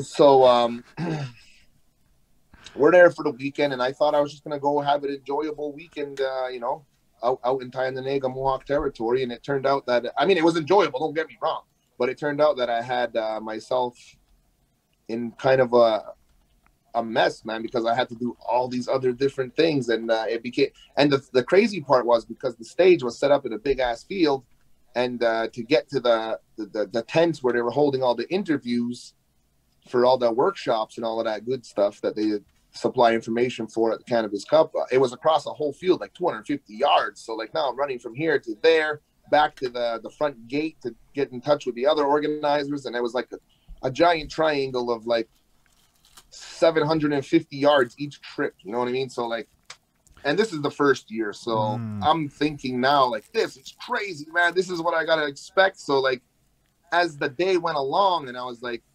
fitting into the motions of everything, and everything became smooth. You know what I mean? Now I'm in the matrix. You know, everything's just going fucking right, and it became enjoyable. And that was the day when I realized that this is what I want to do. I want to be an event MC that has other small skills that'll help make your events bigger and better. Willie, do you mind if I cut you off to shout out a real fucking VIP in our chat right now? Yeah, go ahead. We got Don Smooth in the house right now. Oh, shit. That's a real VIP. If you don't know Don Smooth, you should all follow Don Smooth, first of all, because that's some important Definitely shit. Shout out to Don Smooth. Fucking amazing. It's the voice of the city, man. What else can you say? Well, we filled 3 hours talking to Don Smooth, so we could find a lot to say about him, I think. But, y'all, honestly, just go follow him. He's a fucking blessed-ass DJ, and he does so much for the city. He's done so much for the city. And if you're about Montreal in any way, it's like your social obligation to go follow and support Don Smooth, according to me. Definitely. Definitely. He's big, man. He definitely helped out my crew early on when I was still with FBI Jedi. Tell the fucking story. He definitely helped Beat Vandals come through later on as he was leaving the doors of K103. So, like, if you don't know anything about Don Smooth and you feel that you're into the hip-hop culture or the rap culture in this city they call Montreal, well, you need to go dig deep. It's not that deep, though. You don't have to dig deep. There and available. I swear to fucking He's right there and available. I swear. But I'm just saying, like, we're to dropping find the real knowledge, the real history of what he has done for the city. You'd like to find that out, man. You definitely would, because he made a lot of great artists shine a little bit brighter. But you should definitely hit up Don Smooth and fucking show some fucking love, is all I'm trying to say. Give him his flowers. He's wonderful. He's such a cool guy. Like, I will not forget the tone of his voice or any of it. Well, Holden. And he's always got a smile on his face. Can't ask for more. Oh, it's so good. Thanks for the bits, Don Smooth. That's fucking wonderful too. Yeah, biddies. That's always a wonderful feeling. But Political Panda, follow Don Smooth. You're in for a good time. Get some Montreal vibes and shit. That's all I'm saying. Yeah, man. Anyway, back to you, Willie. So you find out you want to do this shit. When did you first do the Cannabis Cup? What was the first year you did it? That was gonna be 4 years ago now. But I mean, as far as like knowing that emceeing events and hosting and all of that was my thing, I was doing it prior to that, but it was never like, you know what I mean? I never realized that, wow, do you know how much I can take advantage of this industry by being able to do this shit? Like, as just a rapper, it's hard to fucking get shows. It's hard to fucking get anywhere, really. Like, you really need to know people. You know, you better be willing to pay out of your pocket. You got to, there's a lot, man. And that's when I realized that the Cannabis Cup is what made me finally realize that there's a lot of fucking money out there to get. I had a similar epiphany about being a rapper versus to maybe playing some other roles in life in terms of pursuing different ways to grow. That's all I'm trying to say. Yeah. Like, yeah, definitely. It's you know, I don't ever throw the MC part into my back pocket. Obviously, when I'm at these events that they book me as a host, I'm gonna throw a fucking set in there. I'm gonna rap. I'm gonna freestyle. I'm gonna beatbox. I'm gonna do something to show that I am hip hop while doing your wedding or your birthday party or your whatever. But let's go like a whole different direction with it. I gone to way too many shows where all I had to do was fucking stand there until my 15-minute set. I would rather be fucking busy the whole show. I would just rather have shit to do that's like making me feel like I'm contributing to it in some way. I want to be the motherfucker running. Yo, there's too many times shit has not gone right by my perception, and it's like, yo, let's just do it. And then at least if it's wrong, I'm the one that fucked up. I can live with that. Yeah, yeah. You know, you could ask around all the local scene there in Montreal, because I've dealt with a lot of artists out there, from CY to Mike the Rapper to Travis Bryant. I've dealt with all these guys, right? And I've hosted them at shows. I've brought them on trips to other cities, and they know that I run the show the way it's supposed to go. I keep everybody active. Even if you're on the sidelines and you feel like you're not counted, you're counted. The light is shined on you even before you're on stage. I make sure everybody in the venues know every single artist by face and name. you shine the light on the dude, like, as he comes up to the stage, like a old timey, like, yo, because I'm watching the Marvelous Mrs. Maisel on, like, whatever, right? And that's what they do with the comics back in the day with the open mics. And I don't really think in many shows I've seen that level of theater brought to it, but that's a fucking nice move. I like that. Yeah, man. I mean, that's it, man. Like, it's the old way of doing it, I guess, because like nowadays, like you just press play on a fucking laptop, right, and you perform rap songs. So like, for me, when I was at a show, growing up, it was a DJ and an MC hyping the crowd until the next act comes on. You know, like you have a fucking job to do, man. You got to make sure everybody I've done stays that before. right in front row. I did that once. I hosted a show, and I did that. I was the dude that came up. I had to think of some bullshit to say about people I'd never heard of before on the spot. That's it, man. For real. For real. Sometimes it was bullshit, and I knew it in my soul, and I had nothing to say. Oh, he's got cool pads. I swear I fucking said that at one point. Like, that's how level of whatever. And then, well, like, see, like that's the beauty of the internet now, right? Because you could be like, all right, well, who I get the list of who's performing. I mean, if it's not my show and I'm hired to do the event, if it's my show, I know who's on it. But if it's not my event, I get the list. Right, then we can Google their names. We can go on SoundClouds and or wherever the fuck they like to go on, YouTube's and all of that. You get their names. You listen to a song or two, get a good vibe for them. Check where they're from. You know, check out little tidbits about the artist, and this way, like when you're on the show, you don't have to bullshit. You know, you don't have to lie. Well, this was also like many 15 years ago when the internet wasn't so like reliable. Let's be real. Every 2012 when like, you know, nobody had links to anything, and not not everyone was fucking organized with their socials and shit. Half these people operated like the internet didn't exist, so like you literally couldn't Google some of these people. And then you meet this guy, and his name is absurd or whatever, and not literally absurd, but like you look at it like that's a preposterous name, and then you look at the guy. I don't mean it like judgmentally. It's just like you're giving me nothing to work with here, my guy. Like, yeah, definitely. That's kind of like look, Willie Scandals as a name has a branding level to it, right? Like you get Willie, so there's a sense of fun to it, but you're also a dick because it's a Willie. That's what I fucking take from that shit, right? Just like symbolic, like when I hear that Scandals, you're it's not like a negative. It's not a negative word per se. But it's a bit of a ruffian or wild. You might cause a ruckus here or over there, you know. So like you hear that name, and I can bullshit for fucking days about what a Willie Scandals is, because that name gives me some fucking personality to work with. You know, and then like, some names are just like, yo, did you go on the internet and hit a random name generator? I don't know. Maybe it's because I also don't understand it. I don't want to act like I understand everything. There's all sorts of shit that motherfuckers might be like, bro, you're just dense as fuck. You don't know. And I know that I don't know. And that's also facts, okay? But like, if I'm in that role, I just got to work with my knowledge set is all I'm saying. Yeah.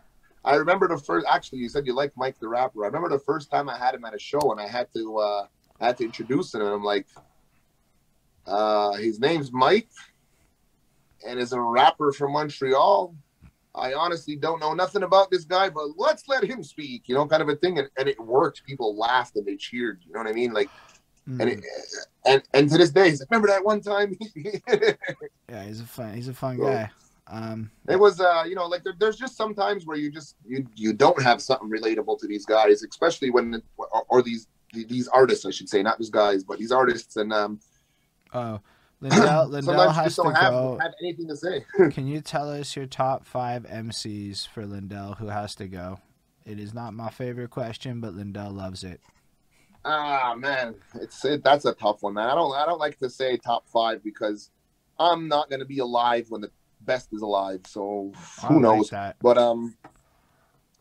as of right now, my favorite 5 MCs, I would like to say, rather than top 5 in no particular order, I'll give it right away to LL Cool J, Tech Nine, Master Ace, Chino XL, and I'm gonna save the last one for Willie Scandals. I like that. You know, a lot of people put fucking Chino XL. I don't know, man. No, for real. A few people I know, like I got a homeboy who is Chino XL is number 1. And that guy's pretty fucking underrated, I think. Like we haven't done an album review yet for him, but I hear his name a lot, and like not enough, I think. if you want punchlines and wittiness, that's definitely where you go. But yeah, so what else is up in the world of Willie Scandals? Somebody through the grapevine / your fucking promotional materials told me that you recently talked to a famous person as part of a fucking podcast thing. What other podcasting is going on in your life? Talk to us a little bit about some of that other shit you're doing. Well, I'm actually supposed to be in a meeting right now for that. They're like, the meeting's on hold till Willie's done his interview. I'm like, don't even do that to me. Don't try to rush this. We're just vibing out. But I have another podcast that I do. If you go on Facebook, there's a group called Kelly's Green Lounge. Go join that group, because inside that group, we do a podcast called Bongs, Papers, and Vapors. It's cannabis related topics. We talk about men's health, cannabis and sports, hip hop and cannabis, and a lot of cool shit like that. But most of it is cannabis based. Our sponsors are all cannabis based, and it's something new, man. We're in our third week. We've interviewed 2 people so far. We've had Howie Lee, who runs a MMA clothing company and boxing gear and fight gear and all of that. And then we also interviewed the one, the only, the internationally known Choclair. And I got to tell you, man, it's the second time I've seen this guy in less than a year, and it gets better each time. He's a cool dude. That's amazing. So is this going to be like a regular ongoing podcast? I mean, I'm saying that as a way to plug your shit, describe it a little bit. Yeah. We do that. We're going to be doing that on Thursday nights at 9 p.m. Eastern Standard Time. Like I said, that's at Kelly's Green Lounge on Facebook. You got to join the group, be respectful. If you're a dick, you get tossed, like Holden said. And that's just the way it goes, man. We want peace. We want unity. It's cannabis. It's not fucking crack. So, bring the positivity. I don't need none of that bullshit. Hey, man, a lot of positivity comes, a lot of negativity comes out of crack. Shit. People get robbed, shot, stabbed. That was amazing, though. It was just so, blunt. I don't ever make that comparison in my life, but I feel it. I guess, depending on where you're at, maybe it's more... I don't even know nothing about crack. I just thought it was funny. All I know is I moved on to Elmhurst one time, and it only happened one time, and I swear it was the fucking day I moved to Elmhurst. I was Elmhurst St. Jacques, and I walked up onto the fucking street, and a motherfucker asked me if I knew where I could get crack. And I had this moment of, what the fuck? It had never happened in my entire life. It has not happened ever since. But, it was 2 in the morning. Yo, do you know where you could get some crack? I'm like, do I look like a person who knows? And I'm like, what is a person who... And then I realized, I don't know fucking anything about that shit. But this person thought that I knew at that... And I was much more clean looking than this, I promise, okay? Man, that was a moment for me. And then it never happened again. I know one time I walked into Goldie's and they were definitely smoking crack, and I walked right the fuck out of Goldie's and I had a panic attack. Did I just smoke crack like that? Because it's got a smell, you know what I'm saying? Did I inhale while I was in there? Anyway, so I fucking missed that apartment because it was half my rent. No shit, right? No wonder why. Oh my gosh, I missed that. No, it's clean the fuck man, up, man. I lived there for fucking 4 years. Ain't a shit fucking bad thing happened to me one time. It was a wonderful place to live, except for a rat, and then we left. Oh yeah, definitely rats will make you leave. This one time out in Kansas City, we're out there for Scribble Jam prelims, and we're walking in the street. Actually, no wait, it was Minnesota. We're walking in the streets in Minnesota, and we're in the streets there, and my buddy's like, man, I need to smoke some weed, man. We think we can find some weed out here. I'm like, yeah, we'll just go look in the streets there. We'll go walk up down the block, ask a couple of people, I don't know, fuck, why not, right? You just got to ask. So my buddy asks somebody, and the guy goes, yeah, come with me around the block. So he goes around the block with him, and I go, oh, you got to leave your boy here, but come with me around the block. So it's like, all right, cool.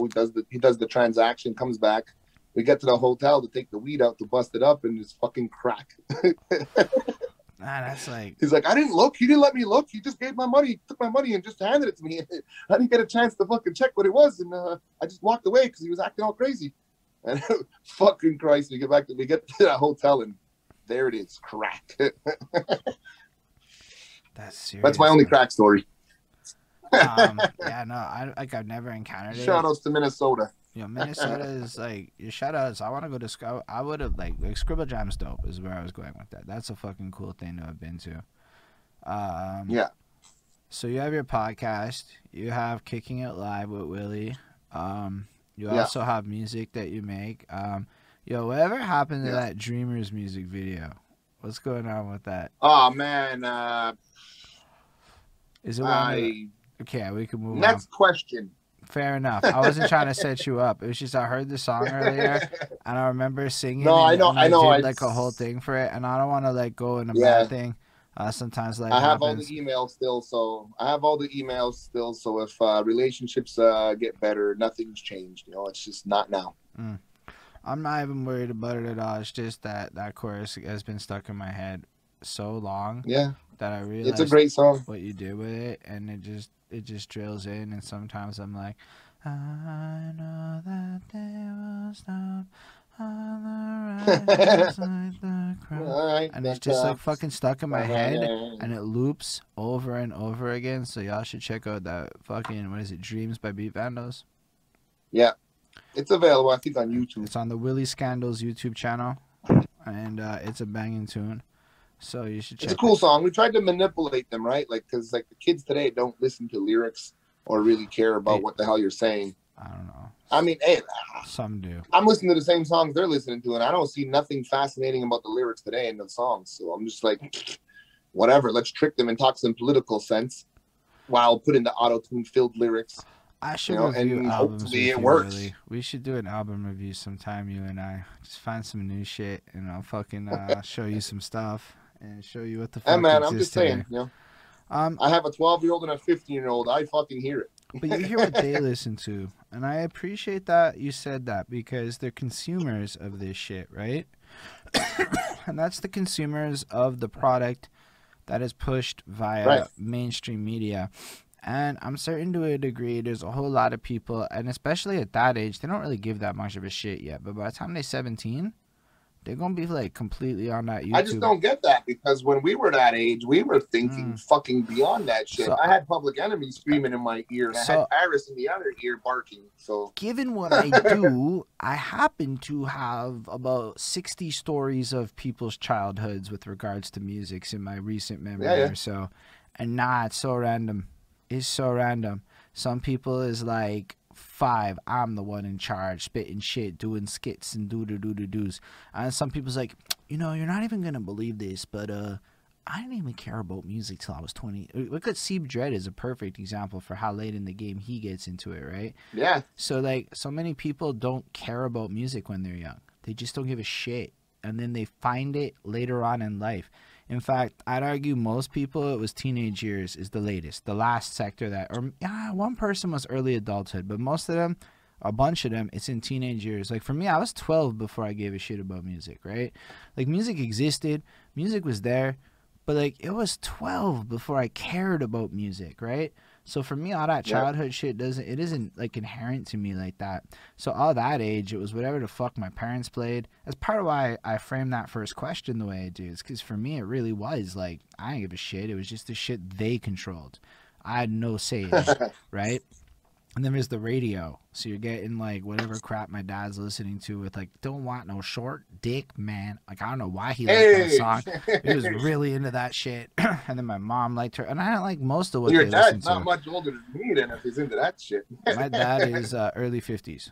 So not that much older, but I guess. But it's like, like I didn't like any of that shit at that time, and then all of a sudden I heard the Thong song, and that song was wonderful. And then, but that's like the same song 15 years later. Maybe, but I liked it at 12 when I heard it. Maybe puberty kicked in, and there was some context that got added to music, and I was like, oh wait, girls wear thongs. Did you ever hear the rebuttal to Short Dick Man?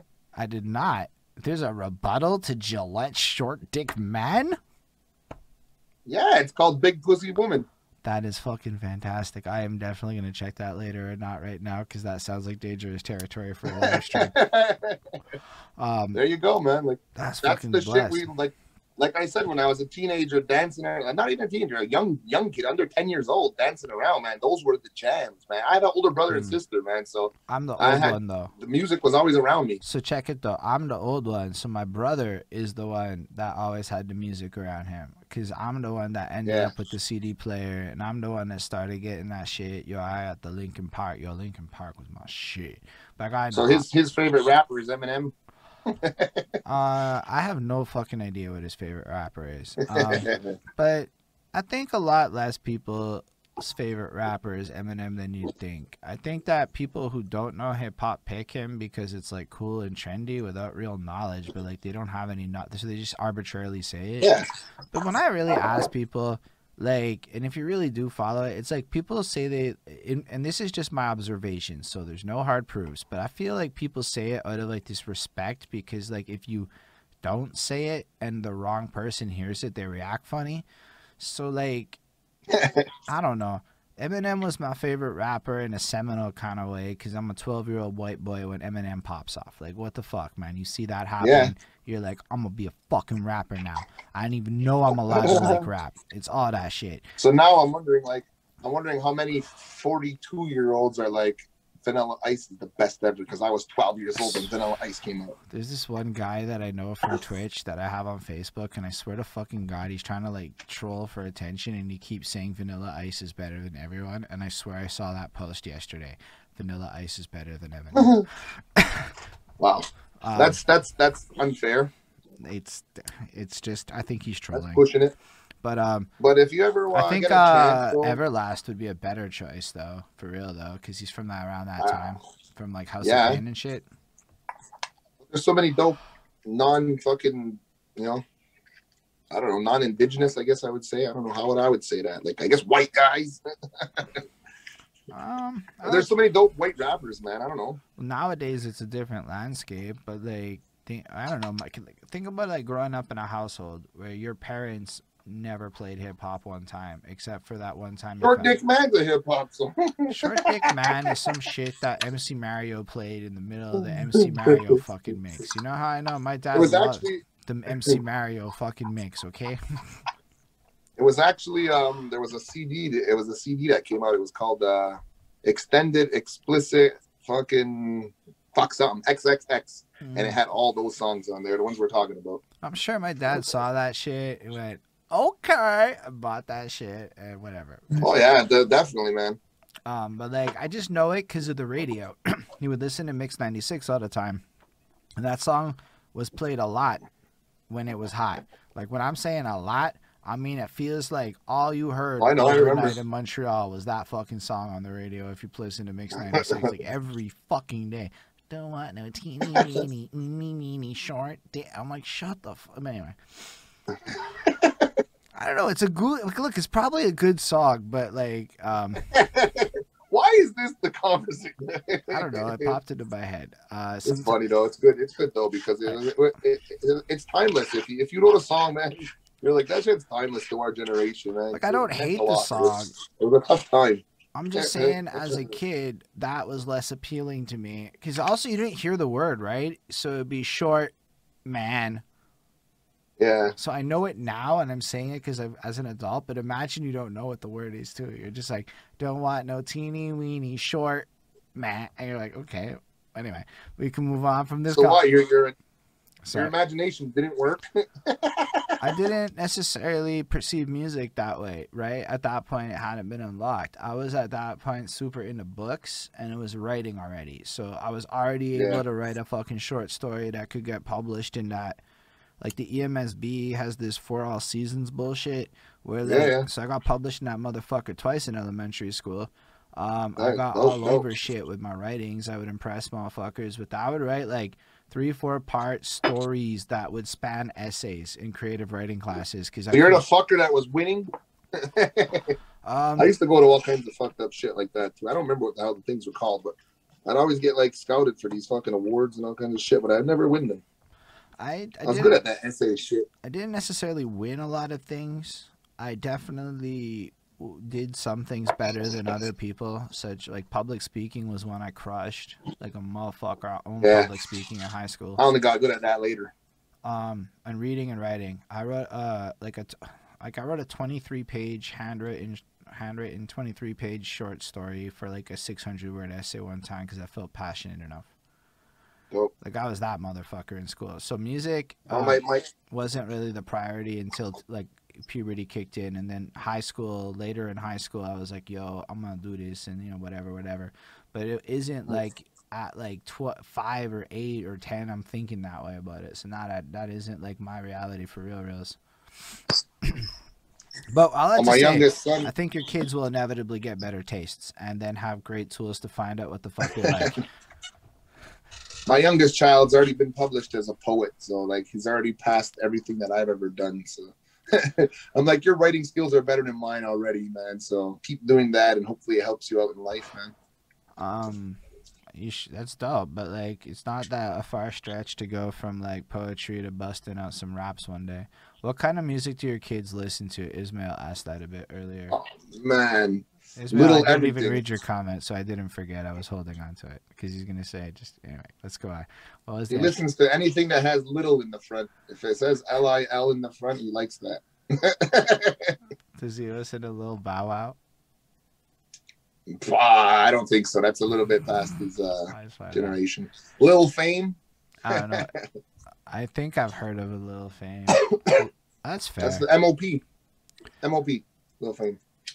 Fair enough. I mean, I don't know that I like all of that shit, but I bet if we sincerely sat down and listened to that shit and pretended we were young, you would feel different about that music than you did before we had that experience. You would know. No, I definitely vibe to it when he plays. He plays his music and shit, but like, it just doesn't have the same feeling to me as, you know, as like say a Tribe Called Quest or like a De La Soul. You know, like you feel that kind of music, man. You could feel like you're there sampling the records with them kind of vibe. But I guess another difference is, like, as a fan, I've never been loyal to a genre. I'm like everything. So I feel that shit in many kinds of music. So like to me, like I had that experience where at first I tried to qualify melodic trap and shit with my hip hop narratives in my head and my rapidy raps and shit. And then I started thinking about it. I started thinking about it a little bit more like, yo, these kids is just singing and shit. The fuck am I applying the same rule set for? And then I started thinking about it more like, this is just the new rock shit. Like, yo, I can't get good emo music anymore unless I listen to Lil Peep. He's like My Chemical Romance to me. Like, it gives me that feeling and shit. So, like, when I go listen to some of these dudes, it's not really hitting me the way Griselda's hitting me, but it's hitting me the way other genres are not giving me. And that, I think, is super interesting because it is still in that realm of what we do. And it's fucking blessed that it's almost like it's taking shine from other places and sucking it into the big universe that hip-hop is amalgamating into. So, like, when people call it evolutionary, I see it like that. Like, these kids aren't trying to claim what we're claiming. Like, they don't see it like we see it. It's we that are trying to, like, we don't see it the same. So I don't even use I call it melodic trap. I stick with that. It's pretty clear. It's melody over trap. That's like dope. That's exactly what it is. It's not mumble rap. They're not mumbling. It's not even, in my opinion, we couldn't even consider them hip hop or MCs for that matter. Some of these cats is MCs though. You see them on a stage and these real MCs for reals. Some maybe, yeah. I watch a lot of their live performances, man. I was just watching a show. I can't remember what it was called here on Twitch. And there was a couple of dudes that were like, I can't remember the guy's name. Little Skies and he's a good one. Fetty Wap or something like that. They were all right. But there was a lot of times where me as an MC watching the show, the microphone wasn't even on his mouth and the words were coming out in the song. And I can't stand that. That's my turnoff moment. So apparently kind of thing, you know, like, it's perform the motherfucking song. I gotta. Why do I gotta sing it for you? Because apparently a lot of these television shows force it on the MC and it's not their choice. That's something I learned recently. So especially if it's live. Yeah, but you still, as an MC, you should never put your mic down. Your mic should never be facing the ground. That's like rule number 1. Your mic should always be like a performance level. They're faking it poorly. Yeah. I accept that. I like what you're saying. That's an interesting thing. That I can accept as a grievance. They're faking it poorly, and you don't like that. No, that's not cool, man. That's, you know, if you're gonna call yourself an MC, even But if it is they an don't. MC of trap To, music. to be fair, No, I know they they don't. That's They what we're don't call saying, right? themselves They that, don't. right? So that's Yeah. where I'm like that. But I'm saying I've seen some of these people that can't rap for shit, but their MC skills are off the hizzy. I would put Waka Flocka Flame in that category. His raps is Oh, he's alright, good, man. He's a but good his performer. MC He's shit a great is like, performer. wow. That guy can make the crowd go up and not even use one of his own lyrics. It's really weird. Yeah. He's a great performer. Definitely, he has energy, and he knows exactly what he's got to do when he's in front of a crowd. I've seen it firsthand. Yeah, So I believe in. I promise you, Political Panda, in response to that, I again could really take some time and break that down to you, and you would see the whole thing in a new light. But it's not the right time nor place, my guy. But it's way deeper than that shit. I promise you. So yeah, I just want to respond to one other thing Ismail said. If you call yourself a hip hop fan, you should do your research. I agree with you, Ismail. These kids don't call themselves hip hop fans. They call themselves music fans, and then we call them hip hop. Yeah, that's it, man. So, I don't even think they are music fans. I think they just like their genre, and that's what they stick to. So like, we can't even say these kids. It's just that genre. No, but I mean, those like, guys are I've older, talked too. to like a fair number of people about stuff, and I'm not gonna say a lot of kids, but I've now talked to in the Instagrams a bunch more, and I'm like, at least in the world of artists that I talk to, yo, like they seem really well versed in shit. Like they seem like they really have spent the last 8 years on YouTube watching everything. Because that's what they did when they were young. Your kids aren't teenagers yet, so they haven't quite got to that phase. But once they hit teenagers, I mean, what would you do if you were 14 with YouTube? You'd fucking sit. So I know this guy in Scotland. He's like 20, 21. And over the last year, he has sent me every motherfucking genre of music as he's discovered it. And get, yo, do you know Johnny Cash? Yo, do you know Nine Inch Nails? Yo, do you know? And it's like, and then hip hop of all I'd eras. totally mess with that, dude. I'd be like, I'm Johnny Cash's But nephew. that's like Shit, yeah, I know my him. experience with most young people. They just seem to be like discovering all eras of music at once, like a malleable sponge. So it's like, why do they need that like label and shit, right? That's some shit we're doing. That, because keep in mind, I'm on this like, I want to be like a youthful person in my soul again. I don't want to like subscribe to things that I think are like culturally problematic to my success in what I'm trying to do. So I have to be like open fucking minded. And when you really listen to them, all they say is, that's not me, my guy. Stop it. Listen to me. I'm trying to impress you. I do like your stuff. All of them would fuck with our music. We just don't even like have the conversation most times. We just choose, and I mean this generally because again, I remember being this dude. And it's like, yo, I talked to the 17-year-old and he taught me an Instagram marketing tip, you know? Like, that was big for me. I had to humble myself the fuck out. I like to think I know a thing or two. So if a 17-year-old is making me take notes, it trips me out. It makes me feel weird. You know? I hit you right up immediately when my son came through and showed me how to do things on OBS. I was like, what the fuck? You got this knowledge and you're not sharing it with me from the other room of the house? Like, what the hell's going on, man? I said, we need to fucking talk more about this kind of shit, you know? And since then, we've been, you know, like, it became like a common fucking topic, you know? And I bet you your son is going to come up with better ideas on how to use OBS than we will, and we should just leverage his fucking creative young mind. You know what I learned about kids? They don't really think about money in their complicated schemes. So their ideas are way better than ours, because our ideas have the influence of budget. So imagine we just trusted kids with no budgets to give us ideas on how to save money. You know, like, that's blessed. I want like an army of 20-year-olds feeding me creative ideas now. That is my new dream in life, so that we can work together to create some fucking mega cool campaigns that are like out there and not like me. Look, if I got look at the wearing pink Willie. Look, it got you 100 fucking likes. That sounds like some shit a 20-year-old would have told you to do. Well, it's kind of an annual thing. I just pick a different picture every year, and it happens. I meant like to frame it in the context of like young people marketing ideas, right? Like, it's really good. Yeah, for sure. I definitely behind that.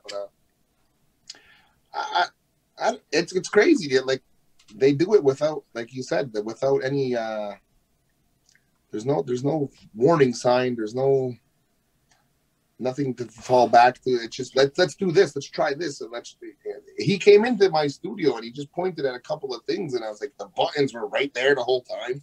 Yeah. You know, like he just like pointed me in the right direction. So it was like, I don't know. I kind of remember it, and I've been saying this to a couple of guys at work. I says, you know, like if we were thinking like the 17-year-old us, we'd probably succeed a little bit more because we weren't afraid to fuck around.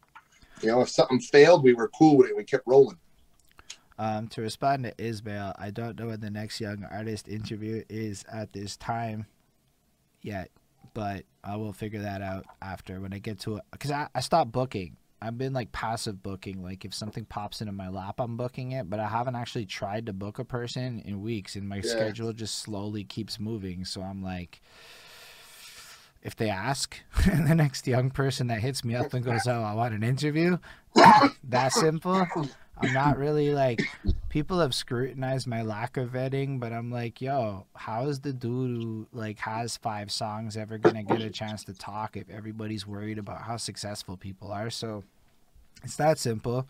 Just hit me up and don't be annoying, and recognize this is like a 3-hour fucking thing. Like, don't fucking, a couple people are like, I'll give you an hour, and I'm like, that's not good enough. I don't know how to do it in an hour, my guy. It's gonna be weird. Like that one when Maloney when his phone died, I felt like we had just started. Like it's like you're having sex and you just start going and then it's over. And you're like, but now I'm ready to go, and then like it's done. And that's how I feel. It's like it's gotta be like an experience, you know. Yeah. An hour. That's a quickie. Yeah, I looked at it after, and I'm like, that's just not what it normally is. But everybody has a story. It's like I want to hear them all, and I think if we listen to young people more, like you were saying, we would see how to leverage technology. Like young people, there's an entire economy based around telling us how to spend money to accomplish what young people are doing for free. So maybe we need to listen to them more. And like, look at a Photoshop. Do we need a Photoshop, or could I learn how to do some 80% is good enough shit on my phone on some fucking shitty mobile app? Probably, but I don't know because I don't think like that. Well, I don't know. When it comes to graphics, I don't fuck around with like. I'll use my own like for Kicking It Live with Willie. Like I make that on a phone app for free. You know what I mean? But like if I'm gonna release an album or a major single or something, I'm going all out on that. I ain't going half-ass. I'm gonna get the real professionals to do the real good shit, and like, I don't. My dude, Flaco Bayo filmed all this shit with like 4K drones and this, that, the next thing, and then edited the whole motherfucking thing on an iPhone and did these gorgeous videos. They're gorgeous, dude. They look really good. He did the editing on a $20 iPhone app, and I'm sitting there going, bro, like I wouldn't want to like go through like a 3-hour podcast on that shit, but like if you're trying, like maybe there's just simpler ways, you know, like that's what I'm seeing like in the future. Oh, there's definitely going to be simpler ways. Everything's, I mean, ordering a burger, man, you don't even have to see a person no more, you know, like it's just. Does that make you sad? Everything's eventually gonna. Do you prefer ordering burgers from people? Well, yeah, I'd rather talk to somebody, make them laugh, and fucking talk some shit. You know, like I don't know, I like to talk. You know, like so. When I see random strangers that are giving me a service, I make sure I give them something in return. You know what I mean? Whether it's a smile on their face or a good laugh or, you know, like compliment something they're wearing that's unique. Because like if they're wearing a fucking McDonald's uniform and you could see a gold chain sticking out, you know what I mean? You'd be like, hey, I like your gold chain, you know, just to throw something at. Like, oh my God, he noticed my gold chain. That's dope, man. Honestly. So I don't know, but I mean, hey, man, if like when I was in France, we had to use the machine. It was all machine, you know. Order all your fucking. It sucked. You know what I mean? Don't get me I didn't wrong. like it. I would like to have the ability to hang out with people I want when I want, and that would be nice again. So I think I'm settling for this longing to talk to people in grocery stores and shit, because it's like, when else do you get to see a human being in my life right now, at least? I guess in your world it's a little better because you're not in curfew, right? So you can go outside now. You can walk up the street. Well, I can, Well, Well, we ain't really. No one's really going crazy about it either. So it's not like, hey, go to Guanajuato, they're nuts. They're going mental. Everything is still fucking closed. Everything is still the way it is everywhere else in the Quebec area. But we're just being a little bit more respectful about it. You know, like not trying to crowd places too much. Like I'm in and out of the city. I got stuff to do all the time. So I got places to be at all times of the day. Even while I'm at work, I'm trying to fucking avoid times of travel during the day. So. I'm able to deal with all of everything that's happening, and the only thing that stops me and affects my life, like I said, is the touring and the doing the events. That's the only thing that really stopped for me. Other than that, I'm home, man. I ain't going nowhere. I put a studio in my house, so I don't have to pay nobody. I don't know. I just made myself self-sufficient, and I've been working on that since the last 10, 15 years. Everyone made themselves self-sufficient, I think. That's an interesting thing. Like, don't get me wrong. There's a lot of studios, and I don't think studios are going anywhere. Not everyone can record at home. That's actually a fact. So if you have a bunch of toddlers, there's a good chance recording at home is a different experience than if your kids are old enough to be preoccupied. You know? Yeah. So I want to make it clear there is always going to be a time and a place, but I think a lot more people are equipped now to, like, manage this at-home thing.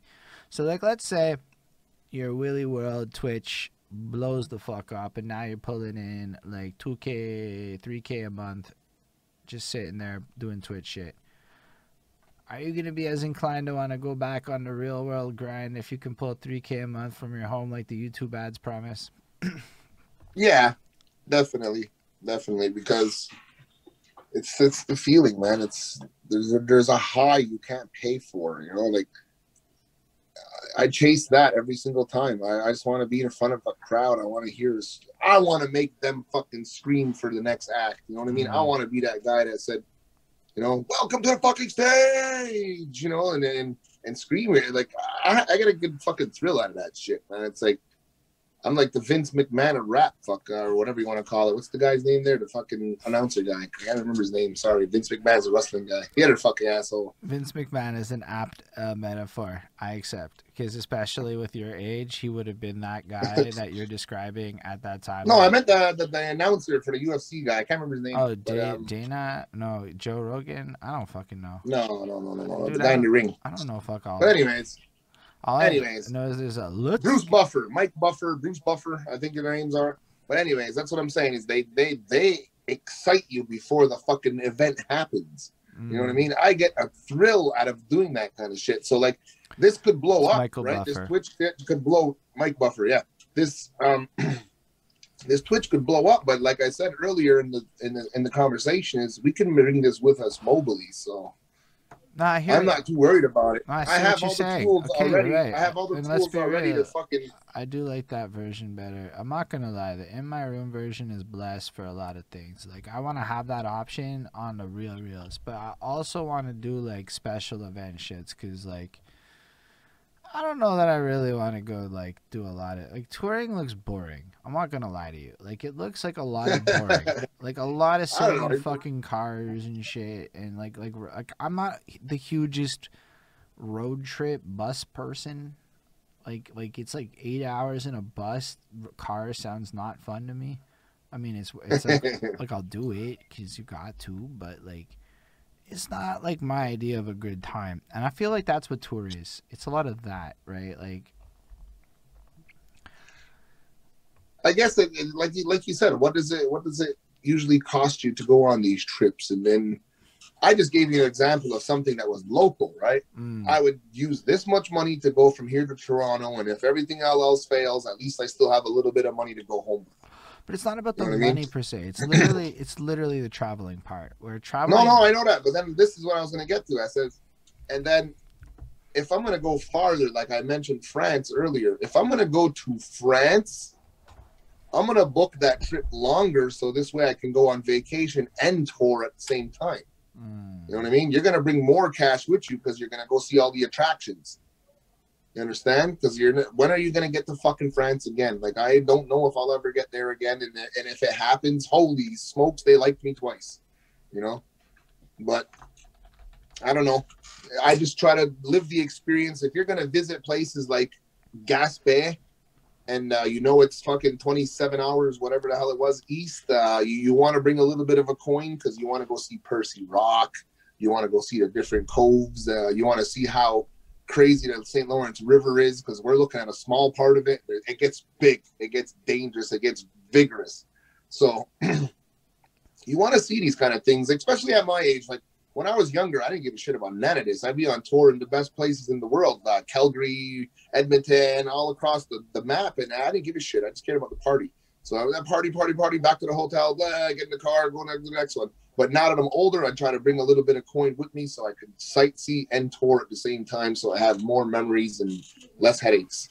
Nah, that's basically what I want my life to end up being. Like, for real. Like, that's part of why I don't want a house. I'm, like, sitting there going, so if I have a house, I'm responsible for my house. And I probably can't just get up and go be one of those motherfuckers who just somehow makes money traveling. Not somehow. There are a lot of ways to do it if you have a big enough following. You can more or less make money traveling for the rest of your life. The second you hit that critical mass threshold. So that sounds way more fun to me than owning a house. Right now. Yeah, for sure. I can buy a house later. I'm constantly looking for those kind of trips nowadays. Like that's my main focus, kind of. Like I don't want to do. I mean, if we're gonna get back to regular society as we knew it, like the regular that we're existing in at the time, if that is the regular and the norm, well, then if we can get back to that, then I want to book more shows where I'm just going somewhere for 2 weeks at a time and coming home and then do that maybe 3-4 times a year. You know what I mean? Rather than 128 days on the road, you know, or whatever the fuck I did that year in 2019. It was insane. I was barely around here. You know, I'd prefer at my age to be home and get paid a couple of times a month rather than, you know, fighting it all month long. I mean, ideally in my universe, the content it grows big enough to be viable enough that is what fuels the financial situation. So it really is at that point, like you were saying, if you can bank that, let's say you get to 2-3 grand a month on Twitch and some fucking crazy like it works type shit, which I have all the faith in the world in myself and that it will work. Like, that's what we're going for. I mean, I'm also okay with it taking 3 years. I'm not like in a rush anymore. Yeah, I'm not worried about it at all. But like we get to that point, man, it just sounds blessed. Then you literally are, you're getting paid twice. Yep. Because you're getting the Twitch money then, and you fucking getting the like. But then money. that's also another tool that you would add to your rider, right?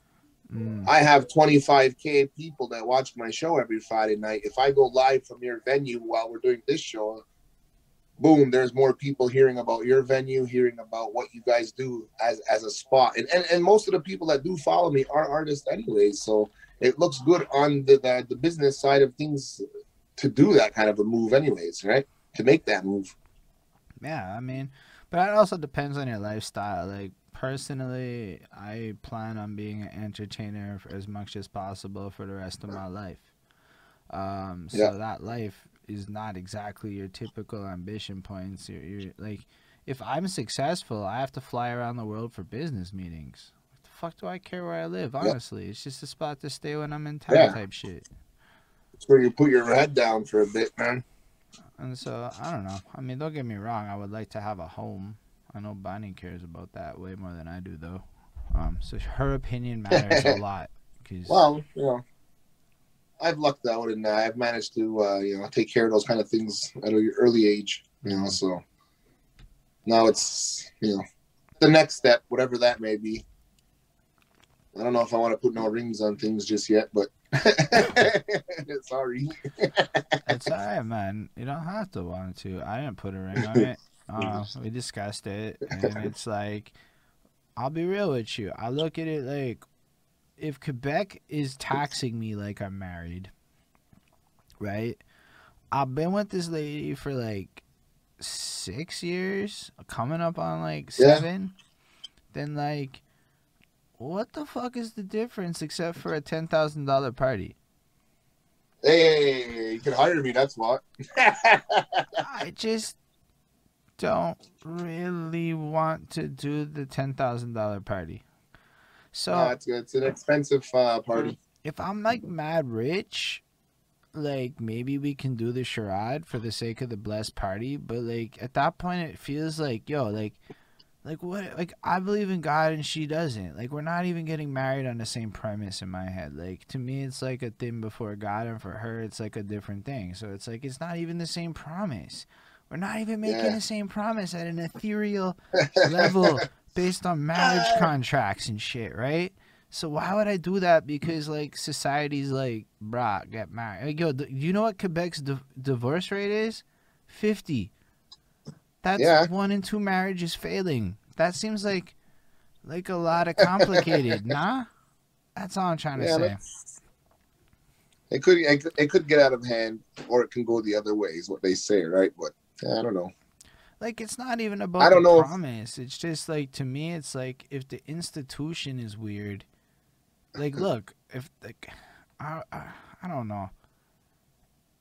I would totally want kids though, because now kids came up. it's Kids crazy, kids man. is It's fucking like, blessed though. I don't know.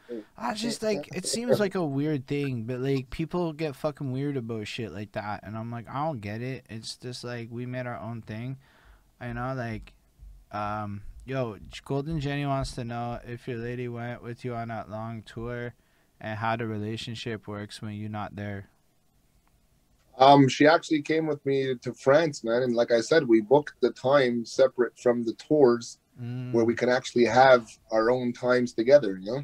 So like we did all the fucking romantic dinners by Eiffel Tower. We did all the coffee shop moments there, like everything you could think you would do. We went inside of a park to have wine and baguette, but when we sat down, there's rats everywhere, dude. We're like, fuck this. So yeah, man, like they definitely, not every single trip, definitely the big ones. You know what I mean? When it's somewhere nice where we can actually like do a couple of things outside of just the performances, I definitely bring her along. But as for the when I'm gone, like I try not.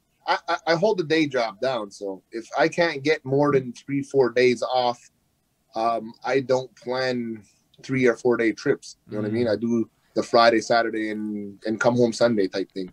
So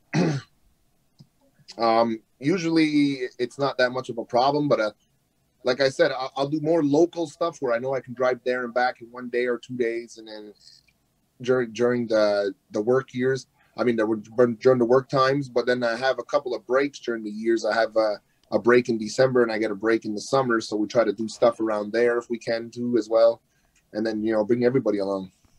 Mm. I'm trying to get to the point where I can get like a Winnebago or something and bring the whole fucking family on the trip, with the studio in the Winnebago and everything. I But told Bonnie those are long term goals. Like I told her, like we should get an RV, and I would put a studio in it, and she just looked at me like, "No, you can't have a studio." And I'm like, "Then I don't want a fucking RV. Fuck that. If there's no studio in it, then what's the fucking point? Like if I can't Yeah. go, like you want me to leave a place I can record music to go to a place I can't record music? That's a weird thing for me." I'm not sure if the song that we have from back in the day is on YouTube. If not, it's called Res Rider. Yeah. It's by FBI Jedis, and that song is about our tour bus. We had a recording studio custom built right in there because one of our producers was a welder, a certified welder. So he's like, he had the vision to put the recording studio in there, and everything slid and folded away. It was a transforming fucking recording studio type thing. And man, was it ever a mess when we flipped over. Man, it was a cool, like, on your, wasn't that on your Tribe? Like that song? no. That one's Res Rider. That's a whole different. Okay, but this okay. one was called Res Rider. It's a jam from like 2001, maybe 99. Anyways, around there. Anyways, and there, the story in there is all true story shit, and that one had a built-in customized recording studio in the bus, so it was. It's real. The dream is possible. I know you can get it. Oh man, I'm just like, I look at it like the thing that changed isn't necessarily the end goal. What's changing is the beginning grind. Like a lot of that, like, I think super low end, open micy, bar-y shit's gonna be missing for a little bit. I might be wrong, Yeah. but in Montreal, if we think about the economics of what happens when a whole bunch of fucking property breaks down and shit, like, you know, like, or gets sold out or whatever, who comes in? Sardonkis or whatever that fucker's name is, buys all the properties, changes all the bars, makes them not lit. So, like, people might not be expecting that, but I expect, like, all these fucking places that used to exist to kind of be different after. And a lot of vibes get different after. And a lot of things that used to be away just on a literal real estate front are going to be kind of different after. Not bad, just different. I hope warehouses and shit come through. Like, what I really, really hope, like, did you ever participate in the 2012-ish fucking underground broken building rave scene shit? No, but my ex producer, he was pretty heavy in that scene, and he'd come back like 5, 7, 6, 7 in the morning, and Dude, you know, it was wild. you would go into these like abandoned buildings and shit, and they would have it all set up. You could burn, smoke, whatever inside. That was big for me. Yeah. And you would, okay, everyone got wrecked. I might have been on some mollies. It is what it is. But like, yo, the vibes were incredible in terms of the environment. And what I think would really be fucking popping is if somehow we could like recreate that situation. You know, like in terms of that underground private party kind of feel. Like, yo, I mean, I know a lot of people think I'm anti-live. I'm anti-live the way it was done. If we make it done lit, it's like, yo, I want to be there. I just want to be at this live event and know that I'm having the best possible time I could have.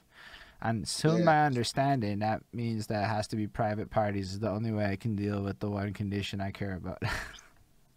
Well, that's it. I was just about to tap in and say that that's where I'm at right now. I'm certified to do 25 to 50 person event outdoors only, but like obviously it's the winter, so we can't really do anything, right?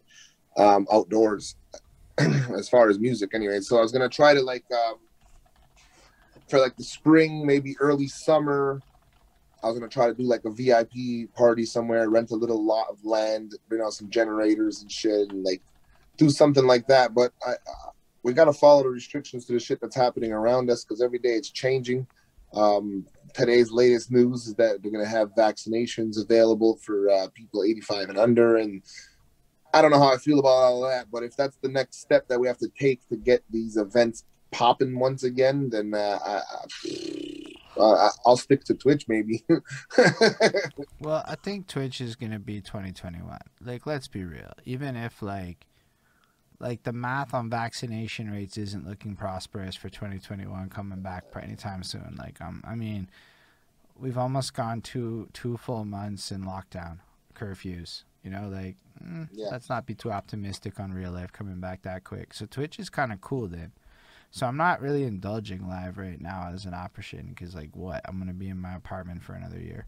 I also don't know that VR is that much viable because nobody else has it. So it's like, okay, we're not there yet. But, yo, then we started doing this cipher, and I'm like, honestly, this is dope. We could just make, like, yo, Willie, just start your own cipher.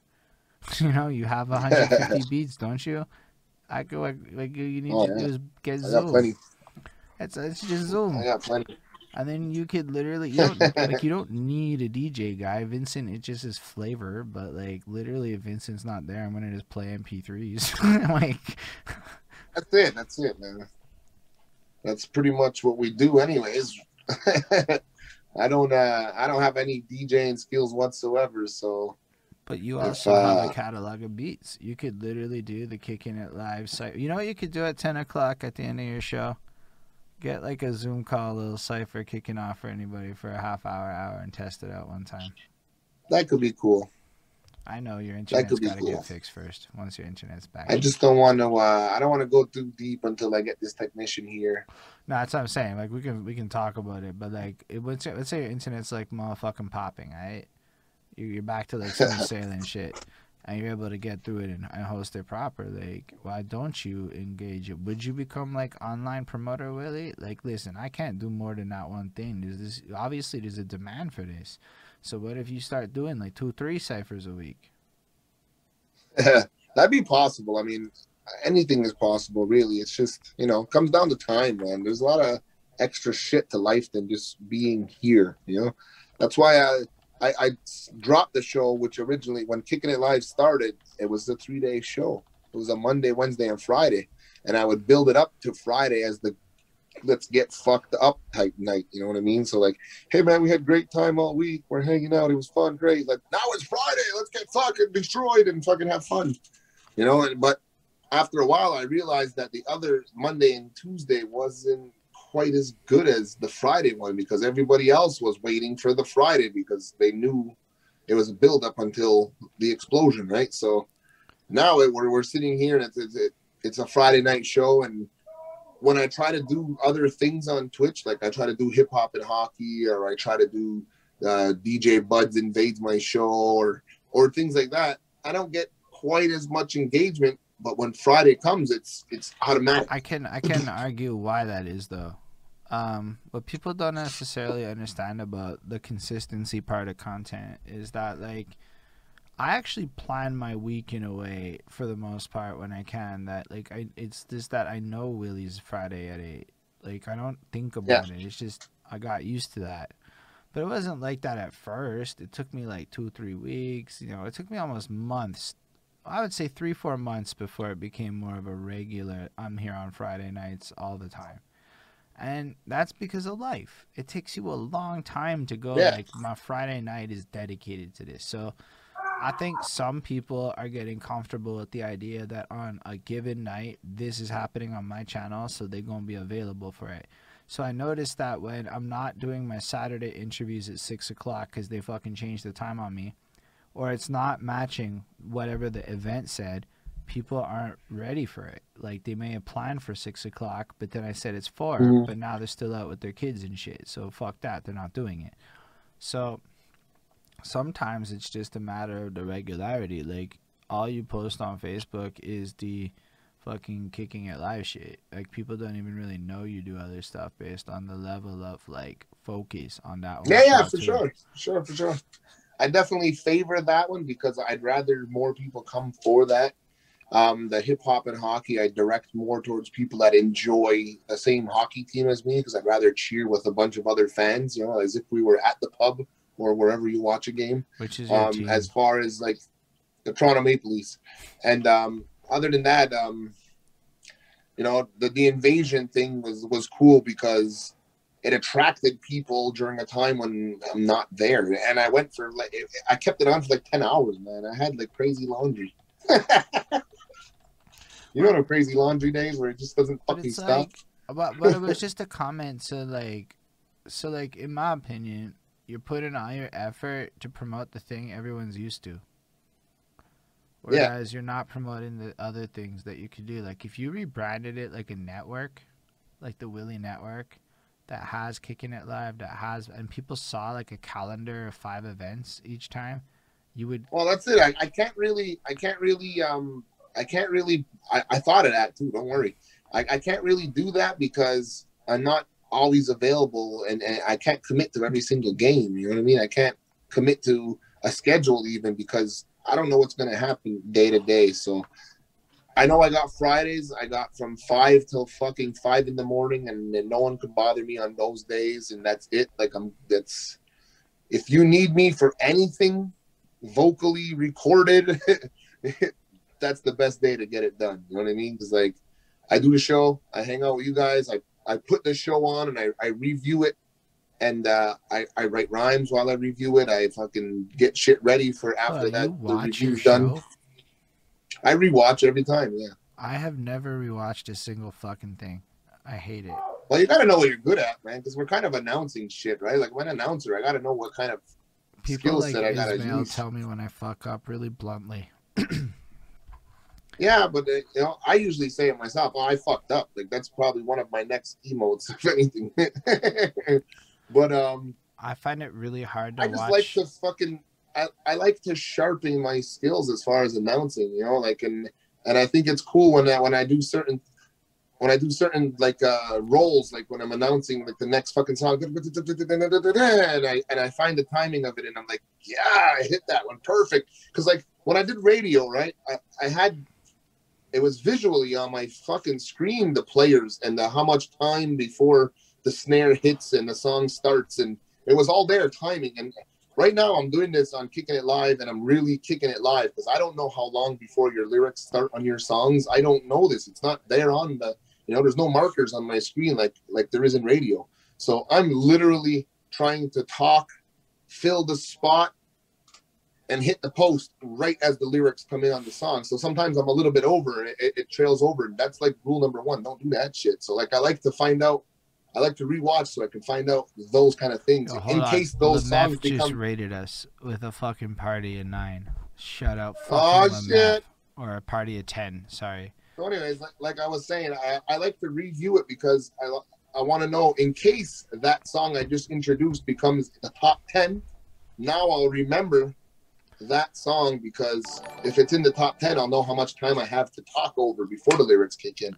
So like when you get to the top 10 episodes on the 50th episode coming next week, you're going to hear songs that were in the last 10 episodes, and I'm going to probably be as sharp as possible while introducing those ones because I'm familiar with the sounds now. And shout out Le Chien de la Forêt for the follow. Oh yeah, that was cool.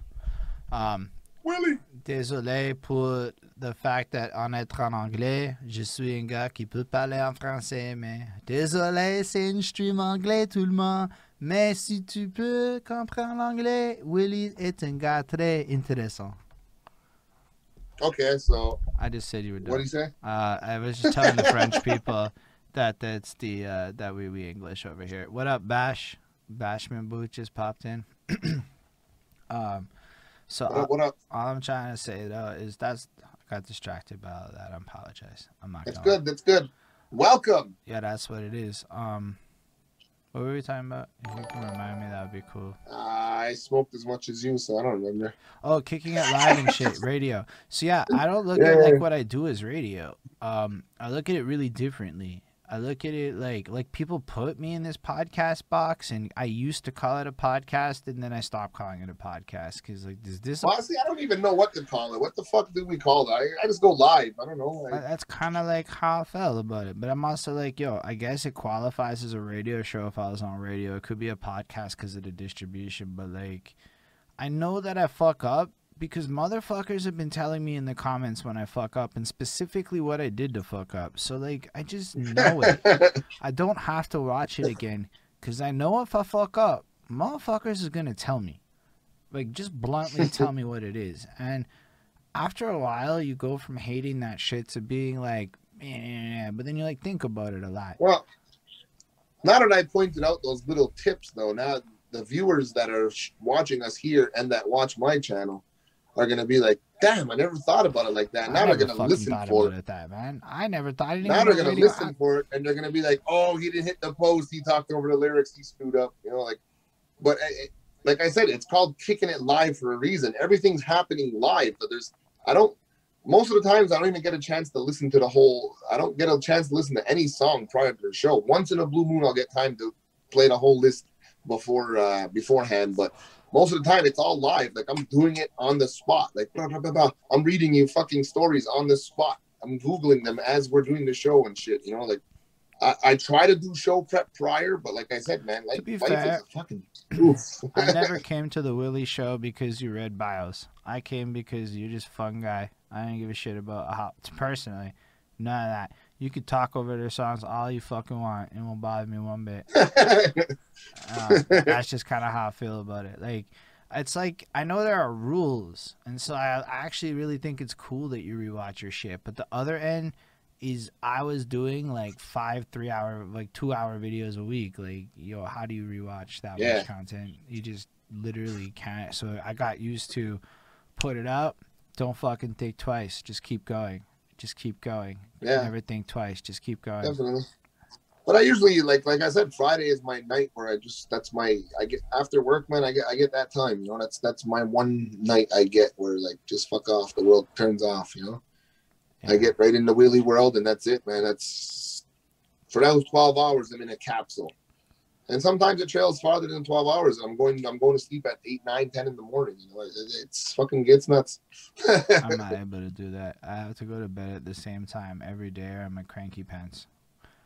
Well, that's it. That's the one day I do that though. That's it. You know, like that's. If I do it like, and for you, it's dope. But for me, if I do it one day, it like fucks me up. So if I wake up at like 11, I'm not gonna be able to sleep at the right time, and then the next like 4 days I'm off, and it's really weird. Like when I was younger and into music and first started writing music and doing all of this, I would wait until the house was silent.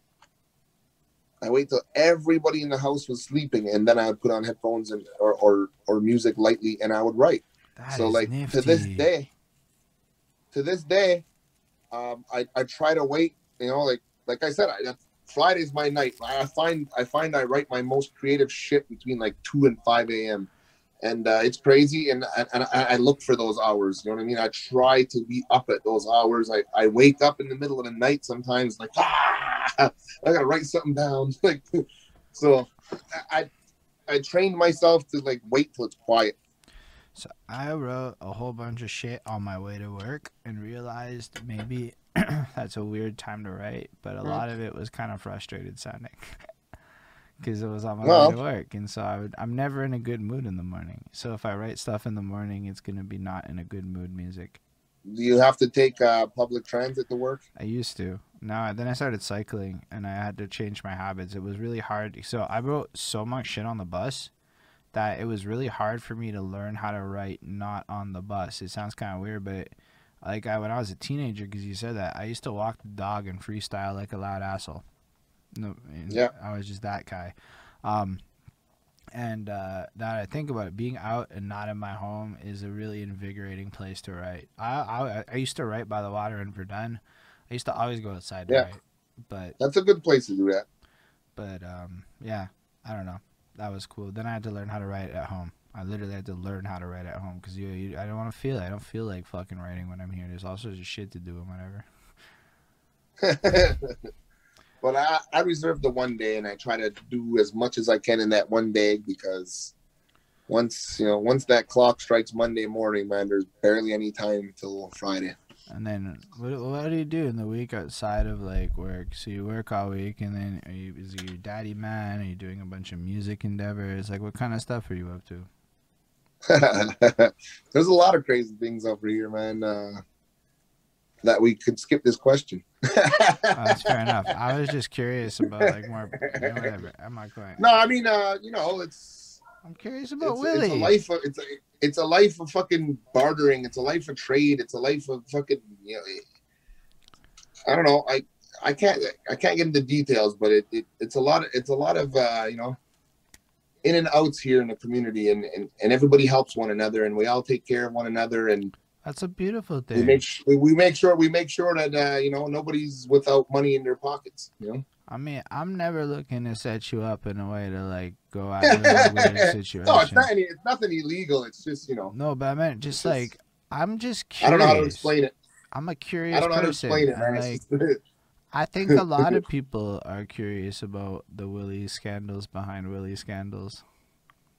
There's just like it's like the best way to explain it's the res life, man. Like there's just you could be stacking wood for an elder, you could be there's just so much to do. Pull somebody out of the snow that's stuck with their truck. Like it's just every day. Cool that sounds to me. It's just regular shit though, man. But it's not regular shit in my life. People charge money for that shit. But I don't know, man. I mean, we do get paid and shit. I'm not saying that like nobody's fucking. We're doing it out of love and shit. It's like you go plow and shovel something. You go plow and shovel someone's driveway. They're gonna throw you some coin. I just to me, these kind of things, these transactions don't need to be spoken about. Like it's just. It's like tax. This is the real tax-free money, But it's not like. I mean, to be fair, literally everybody in my side of the world also does shit like that. It's not like that isn't a thing. No, I know that, but I mean. But I meant it more like that makes your community sound fucking blessed, though. Like. Oh yeah, definitely. The community vibe here is super strong and shit. Like, Like, So, I don't like to glamorize that kind of shit because like I don't know. I just find it's like we should all be doing that. Isn't that the norm? it's Like not the I don't norm, know. which is why we have to glamorize some of this shit. Which is why for you, look, I went to Pakistan and I saw that kind of shit. Like, look, there were a lot of people willing to do things for family that I realized myself, and a lot of people I know are not willing to do for our own family. And I don't know that it's the norm for me in my Yeah, universe, in my existence. I don't see that, and maybe even other people's norms it is. So I find it an attractive quality in a community. I'm really fascinated by community. Like, it's something. yeah, yeah. So to Well, me, I it's mean, just cool. more or less during the day, I hold a 40-hour day job within the tobacco industry. As most people know, that's probably the strongest industry we have here in Ganawage. And after the 40 hours are done, it doesn't stop, man. It's the tobacco industry don't sleep, man. So I don't know. That's as far as I'm gonna go. Now, listen, I'm not like the nuances of the tobacco industry aren't as interesting on that side of life. It was more like really the day to day shit. Like to find that you go Yeah. chop wood and help people, like that's so cool. Well, it's it's you gotta scratch a back, man, to get yours scratched. Like who knows, man.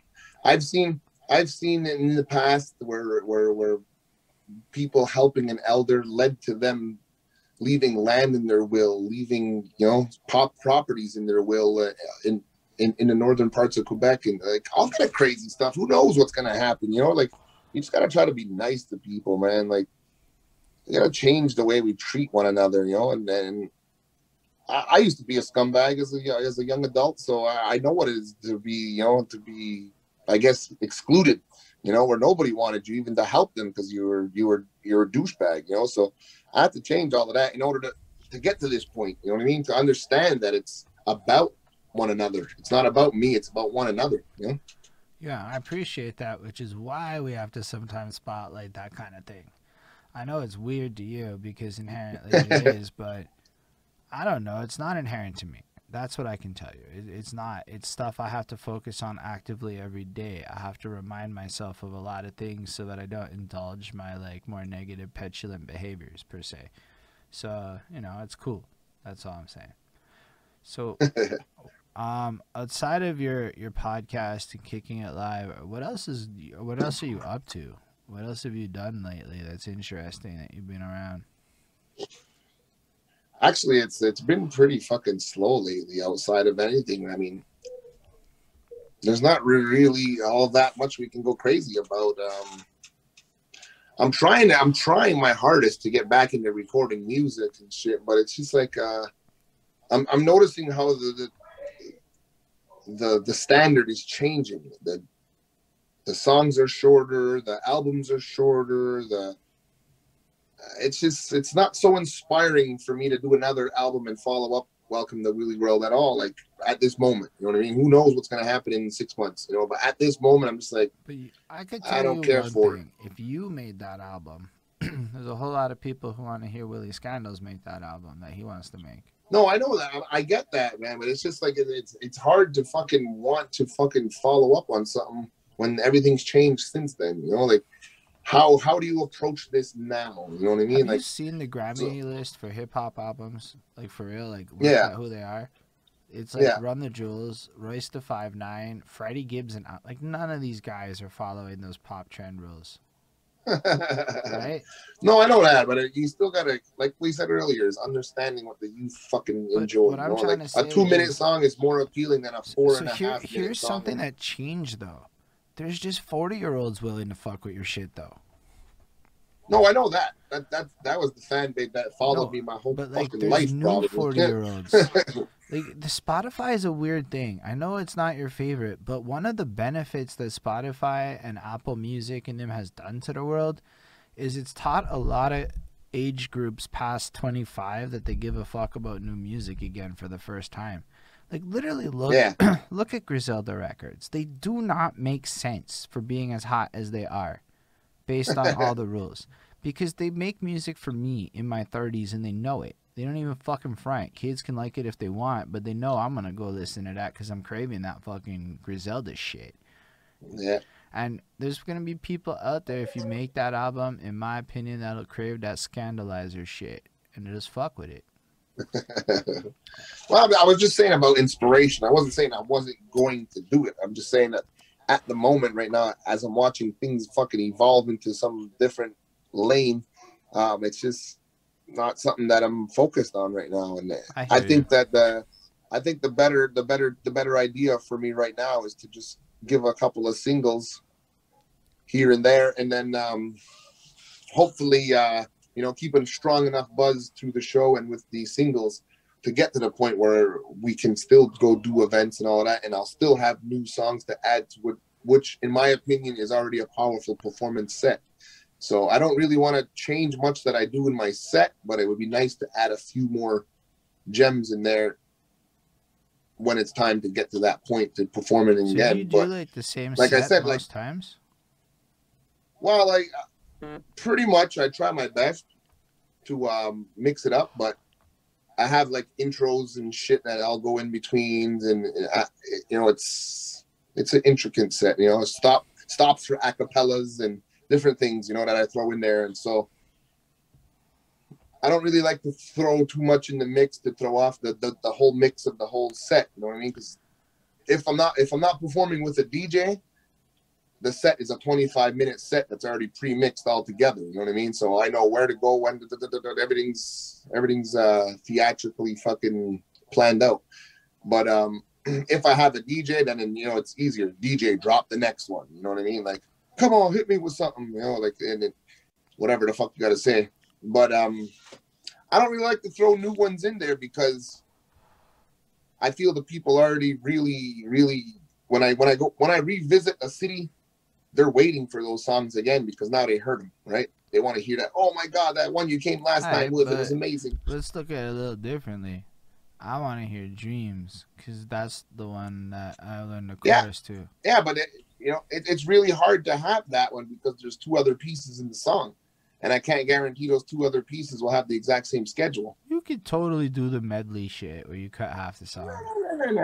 It doesn't work that way. You can do it. I've thought a lot about that because there's tracks I want to perform. I didn't say I can't do it. It's just I don't want to. That's fair. Because I'm in that position. I'd rather have them perform their own shit.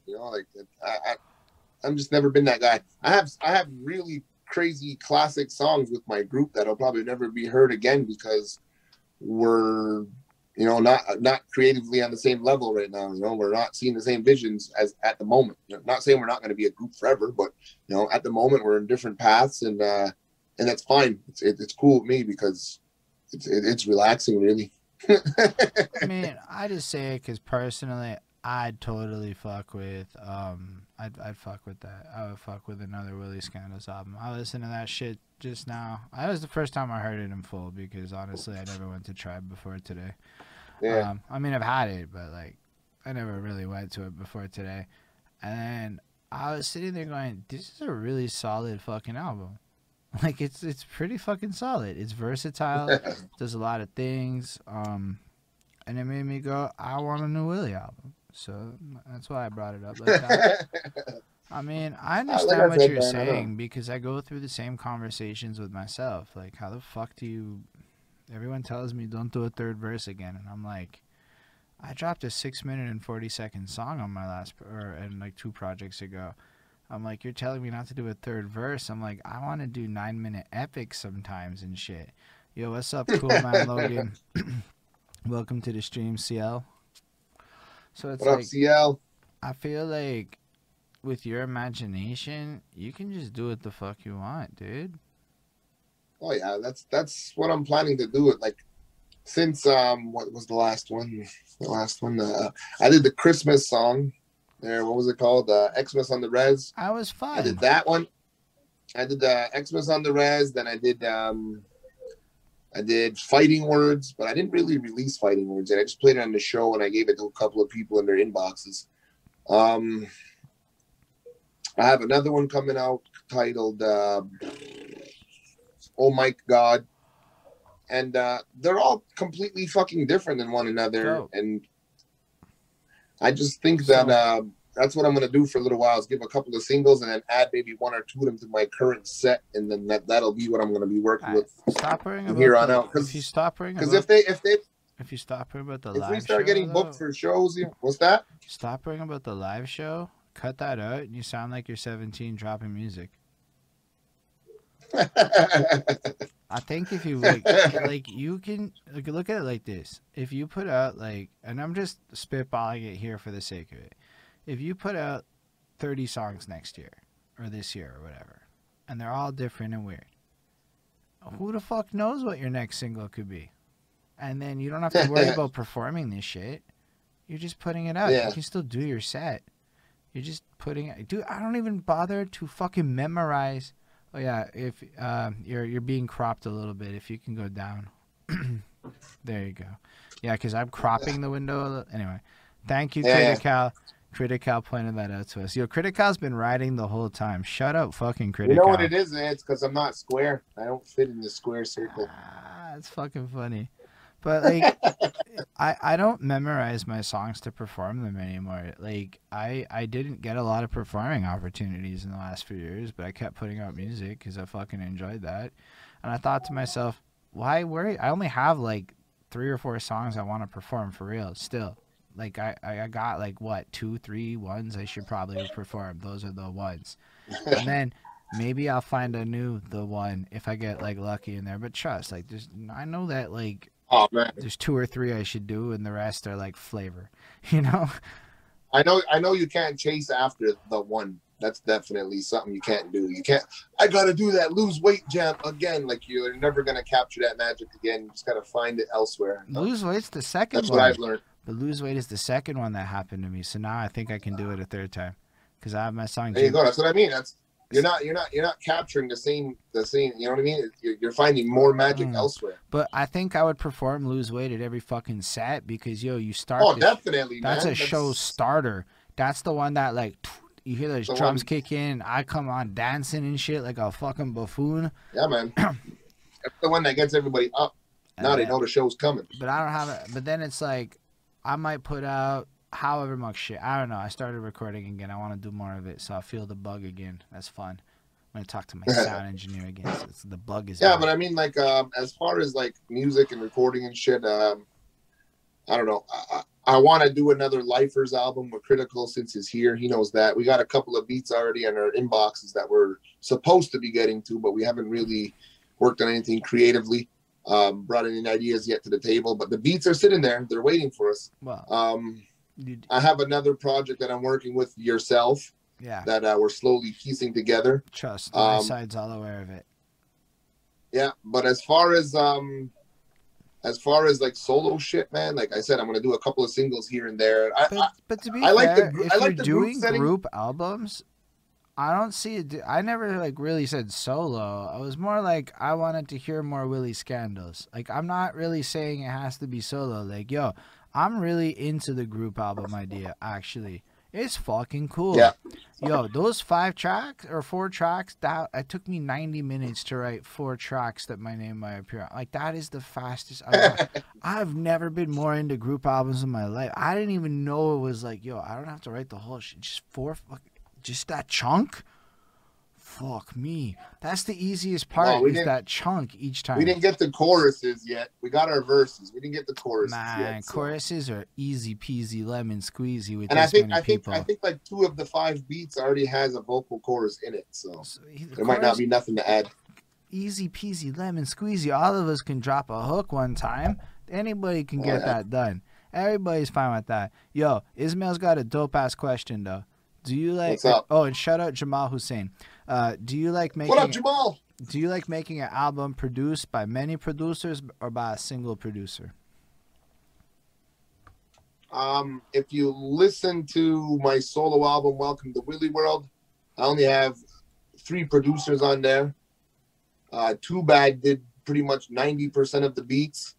I have 1 beat by Moses out in Aguasasne, and I have 1 beat by DJ Native out in South Dakota. So everything else is Too Bad. So I guess to answer that question, I prefer 1 producer or a team of producers working for the one project. When we did the Lifers album, Lifewise with Critical, we had two producers making the beats, and we had one in-house producer slash engineer while we recorded, and they all had their input on the productions. So if you're gonna, for me to sit down and do an album, you could ask Critical, he'll vouch for you. When we did that Lifers album, we sat down for 4 Fridays in a row. I think it was 4 out of 6 weeks. I think it was four recording sessions over 6 weeks of mixing and like anyway, 6 weeks basically took the little project over 6 Fridays. And like I said, Fridays was my night. We'd finish work, we'd record until the fucking break of dawn, and just keep it moving, you know. So when we did that album, we made sure that we had the group of producers for that one. We had Too Bad, and we had Golden Grams and Scott Oceans, and they were all working together to make sure we had a nice sound that was united. So for me, when I want to work on a project like that, I prefer if the producers are all the same, because you'll have more of a vibe, more of a unique blend of sounds, something that matches, something that people will remember. It's kind of like if Biggie were to say the lumberjack, red and black lumberjack with the hat to match, well, the flows in the rap should do the same fucking thing, you know? Mm. Yeah, that's dope. So I don't know. I don't know what else to say at that moment. My brain blanked. I mean, just every album I've ever been a part of, it's been the same producer. You know, like I never did multiples, you know, like that, like multiple producers. It's just, I don't know, just doesn't seem organic. I don't know. I kind of feel you. I would like to say I've done it differently, but for reals, my first project was not really an album per se. It was really just a collection of what I had put out, and I just stuck it together and called it an album. But like individually, the songs were organic, but the album wasn't. It was just what I had. I'm gonna be real with y'all. Yeah.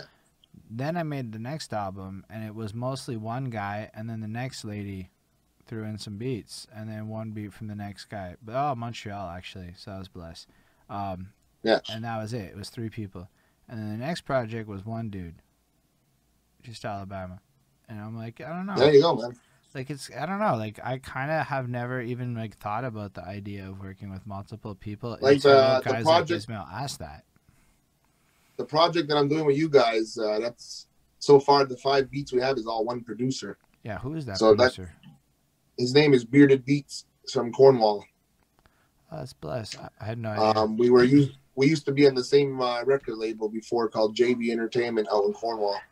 He was signed as a producer. We were on as the Beat Vandals.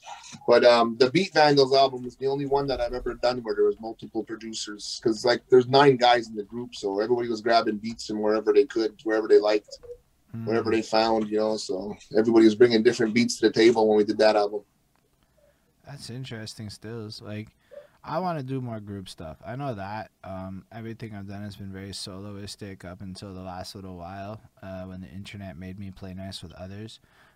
Honestly, the internet made me play. I wasn't great in person with people until, like, by the time you met me with the interviews, like, I'm in my 30s, okay? Like, I'm all right, you know? But well, that's it, man. I was going to tell you that, man.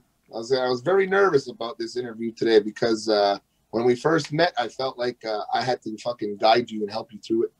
And now you've taken over so much. You've been killing it. You've been destroying interviews, crushing everything left, right, and center. I was like, oh, shit, I don't know what the fuck to expect this time. Well, it's more like, you know, I wasn't really, I didn't have a structure. I don't know about guiding, but, like, it was like this, but worse.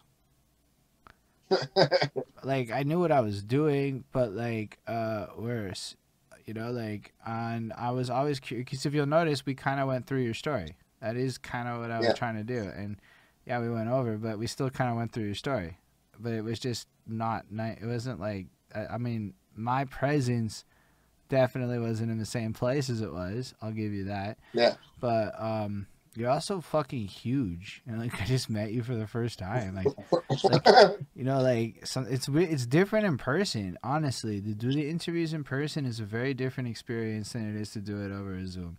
I don't know that I would have been like, I'm comfortable in front of this camera in a way that I'm less comfortable with people in person.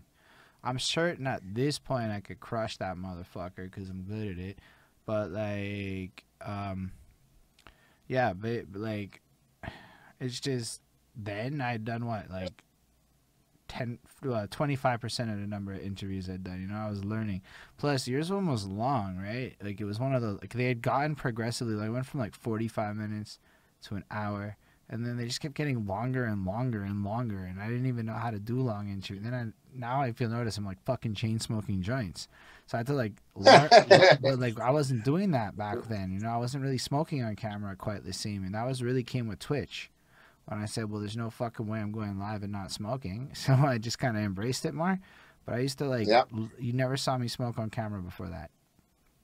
But it's good though, because it could help your brand a lot, man. The cannabis industry is huge out here, man, and we're real close to it. Yo, I had to spend like my whole life hiding it and shit, you know, like my whole fucking life. Like on Ismail, when I went to the Cannabis Cup for the first year. Ismail would like to know if you could speak more on Tribe and what it is and all of anything you can promote them for, because nobody's heard of Tribe, so you got to take the opportunity to talk about Tribe a little bit, because it's blessed. It's a really cool fucking concept. Tribe Music is a profit sharing platform for streaming music. You can go down there. You could subscribe to the whole entire list of artists, or you can subscribe to individual artists. When you subscribe to the whole entire list of artists, everybody gets a percentage, equally split down the middle. If you subscribe to an individual artist, you get all their music. I put exclusive songs there. There's songs that you won't hear anywhere else. I put them exclusively there, so it gives you something to go there for. I'm not an iTunes guy. I'm not a Spotify guy. So I put all my stuff on Tribe Music because it's an indigenous owned platform, and I try to help out my people as much as possible wherever it goes. A lot of the times when it comes to collecting the profits from Tribe, I don't keep them. I donate it to the Ganawage food basket here. So whenever you're subscribed to me, it's going directly back to the community anyhow. That is a huge part of why I subscribed. Bonnie's really like one of the biggest advocates that you would ever meet for the indigenous community ever. That I'm like nothing compared to her, you know. Like, you know, anytime I use that particular word after I was given a lecture from her to remind me that it's bad, because she cares that much about the situation, and then she reminded me of history and shit, and I'm like, okay. And she knows a lot, so like I thought about it more on that front too. It's like, I don't know that I care as much about supporting Willie like that as I care about supporting Tribe like that. That was my honest answer. I mean, and for me, it was an easy decision because of what it stands for. You know, they're just trying to help out artists that necessarily. I mean, if you go to that site and you look up where some of these artists are from and the conditions that they live in, and they still manage to fucking come out with quality sounding music and shit, like, I don't know how it's even possible, to be honest, man. I've been to these communities, I've toured to these places, and I've always been blown away by how they overcome the circumstances. You know what I mean? So whenever I'm able to fucking throw a couple of dollars back, whether it's fucking one subscriber a fucking month, or if it's, 400 subscribers in total, whatever the hell it is, I just want to make sure that somebody is going to be overcoming circumstances by the little bit that I chipped in to help. That's the least I could do as a human. Well, that's the way people probably should be, though. And I say that because, like, you really care sincerely and deeply about your community and your people. And well, it's not just us. I do these events all over the world too. Like, don't think for a second that when I'm touring France, I'm not passing the hat around for a handicapped person that happens to be at the show, or or to help out someone's mother that just passed away. I mean, we do all kinds of crazy things at So all times. I Like wouldn't there's have, always a cause to help out, and we use the power of music to make sure it works. like, I know that you do your music for miracles and shit thing, and I know you Yeah. do a whole lot of altruism with your music. But I wouldn't have thought that you pass hats around in France unless you said it, Willie. You kind of need to tell Oh us yeah. that you do this stuff, not because you're bragging. Here's the thing: I had this conversation at work a lot, where sometimes some people don't like to brag about their charitable or great actions because they feel like it's not necessary or it defeats the purpose. But when people in your position in life do great things and then share it with the rest of the world, it inspires other people to mimic. Yo, you think now I'm not thinking, yo, I can pass a hat around, and you know, like, I'm already getting this idea that I didn't even have before because I didn't even know Willie was doing it. Well, I mean, like, there's been so many times, like, especially when I was performing in the inner cities, and you go to the Native Friendship Centers within like Winnipeg and Calgary and Montreal, and the people that you meet there are so fucking wonderful, but they're going through hell. So when we were doing our events, that's when we decided we're gonna pass this hat around, because when you're standing inside the venue and you're too warm and you got to take your sweater off because it's too warm backstage, well, there's a guy outside that's homeless that's too fucking cold and can't even get in the venue. So let's pass the hat for that guy that's sitting outside. You know, like, help him out, man. Maybe he just needs a warm meal and a fucking cozy place for an hour. You know, whether it's a fucking hourly motel, fuck whatever it is, go take a fucking shower. You know, like, whatever we can get. You know, like, it should be this way, but you know, we try. But that's why it's like fucking cool to hear you talk about it. Like, I know it's weird, but it's a brave thing for you to just talk about it like that and to put that side of yourself out there. And it's uncomfortable, and I understand that. But that side of you resonating is going to resonate with like a lot of people. And honestly, it's probably going to help you get more people to go bump your music a little bit. And I'm not saying you should do it for those reasons. Believe it or not, No, man. No. I try to paint pictures as realistically as I see them, which sometimes comes off like I'm a pretty dark person with how I frame things. But I had to Google cause marketing at work, right? So cause marketing is when companies partner with charitable organizations to leverage people's empathy to buy shit. It's a real thing. For sure. But do you know what I know. happens? Trees get planted, and like a lot of good shit happens from some dark things. So like, yeah, but like when you look into the effectiveness of cause marketing, you're like, yo, a lot of these places don't honestly exist unless companies act like assholes about it. And it's weird, right? Like, so like it's backwards and not like what anyone is culturally used to, but more people are going to do good if we brag about our charitable actions than if we don't, is basically what I think. Necessarily call it bragging. I think it's bringing awareness, you know, like letting people know that it's not always the person's fault they're in that situation, and it's not an addiction that got them there. Yeah, I agree. It's none of that shit. I don't like that's either. all just stereotypes, you know what I mean? Like, and I don't even. Sometimes we just gotta help them out, man. You know, put a hand out, and it might help fucking change the guy's life. Maybe next time you see him, he'll be fucking hiring you to your job. You know. I don't like to brag about that shit either, though. Like, I say this almost to like myself too. Like, I do some good things for people that nobody's ever heard of, and I just don't like to share it. Like, the fuck do you need to know about how good I am? I'm a motherfucking asshole. I swear. Like, I spent like half my life saying that shit, and I'm like, I mean, I don't want to brag about some of the micro things I do, but like, maybe if I frame my life more like I give a shit about everyone like Willie's doing, it's a cooler thing.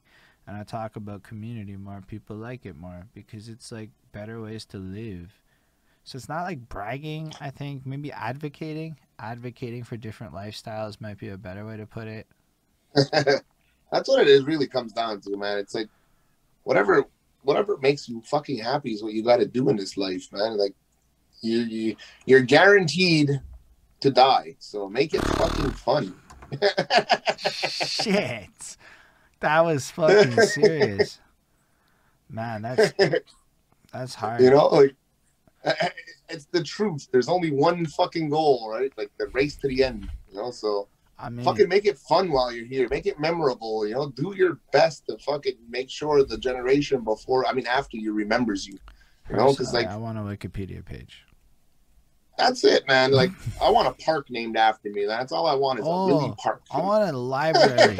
I want this like A fat library. ass The library. Knowledge Nugget Center. Nah, I want the Holden Stefan Roy Pavilion. Yeah, but I like that. how far are books gonna go down the line in history, though? Forever, my guy. Are they still gonna be needed? Yeah. I It's mean, gonna be like the Mayan calendar. They burnt them all. They destroyed all of them. There's only one left. yeah, but like in the concept of physical books, maybe not. I can't really say that I think print media has the hugest future, but as a niche item, for dude, like I buy books still. Like I buy books too.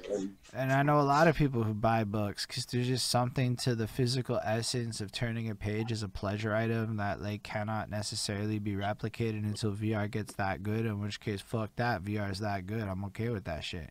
Yo, if I have some virtual shit that makes it that good that it lets me turn a page and it feels that way, okay, I'm in.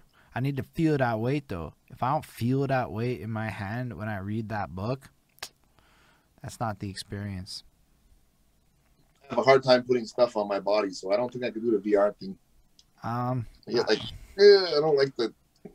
I know it's a weird one, but then you do on a roller coaster and you're like, yo, this shit, actually, I want to do that. Fuck that. You get on those things? No, but the VR roller coaster is fucking crazy. Cause like, no way, man. or the, I don't know. But dude, like, I've been on one roller coaster in my life. Really? I went on. Oh, I get on those fucking things. I went to like La Ronde when I was in high school, and I remember that I was with cadets and like people, and so I had to be cool. And so I got on the fucking Boomerang as my first roller coaster, and yo, that shit was a weird experience. You know, cause nobody tells you that you're gonna get like jerked around and shit like a fucking pinata. So I was not ready for it. Right?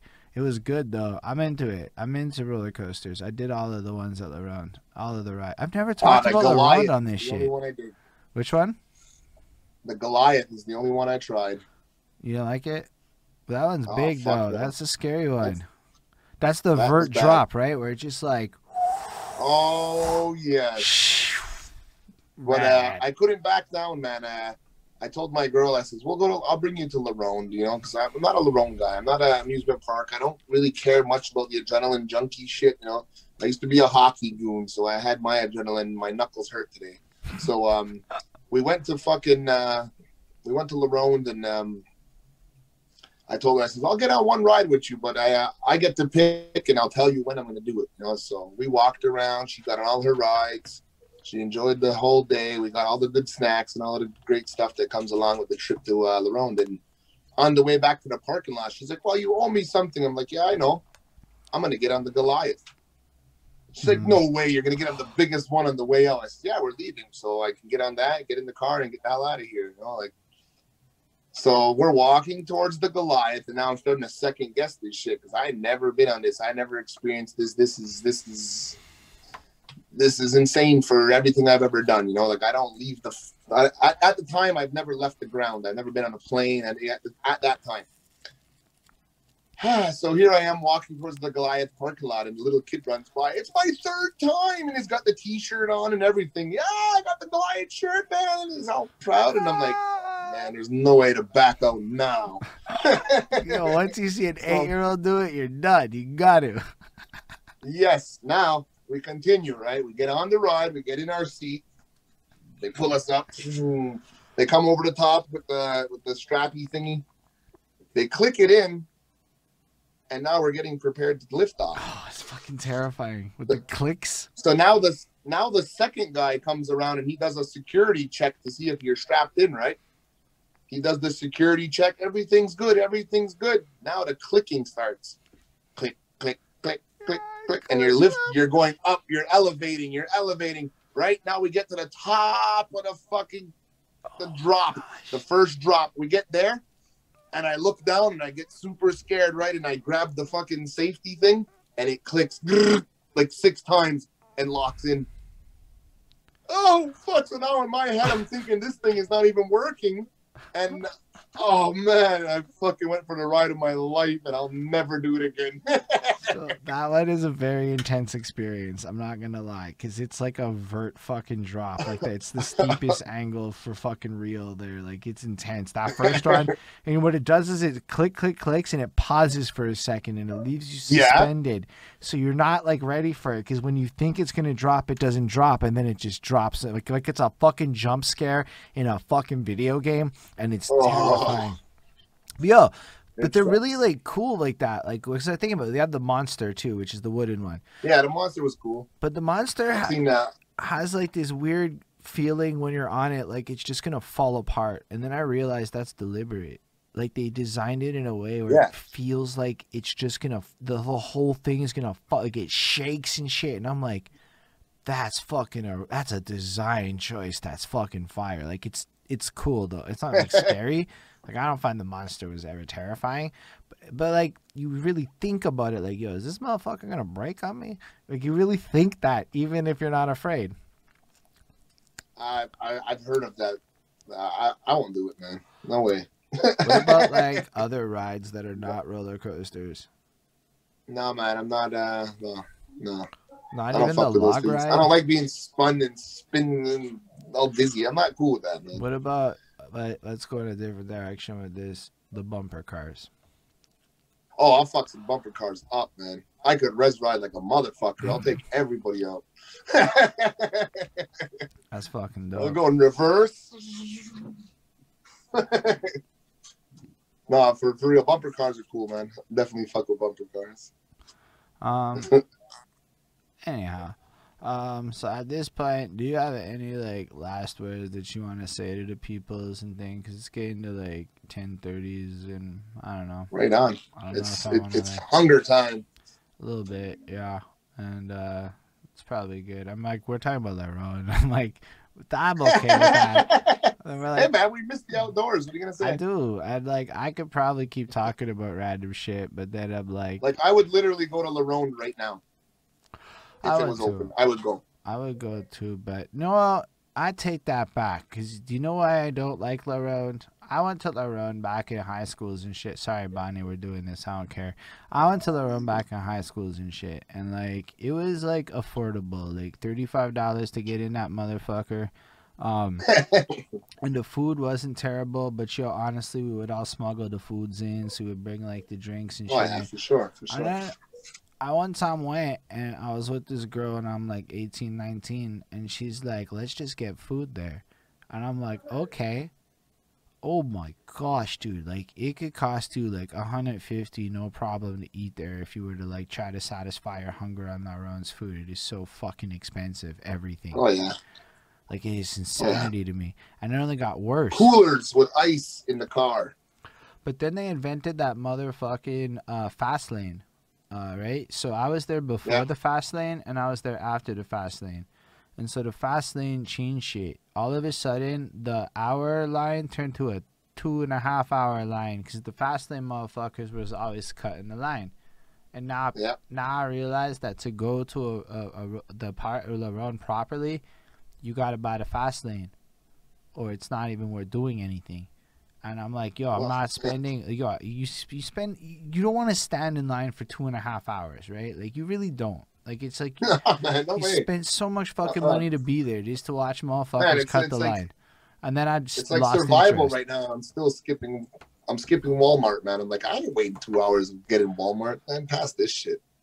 So like for Lerone, I'm definitely not standing in line. But it's it. Like, so it's like now the cost to go went from like 35. I felt an hour was a reasonable amount of time to wait.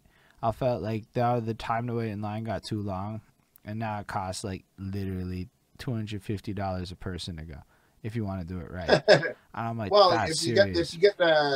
If you get the season pass early there, you can get it for like $50. But then you still need like the fucking skip the line passes when you get there, and you still need the, you know what I mean? Like, it's not. Yeah, but if you have the season pass, then it's worth the 2 hour wait because you can go 10 times a year.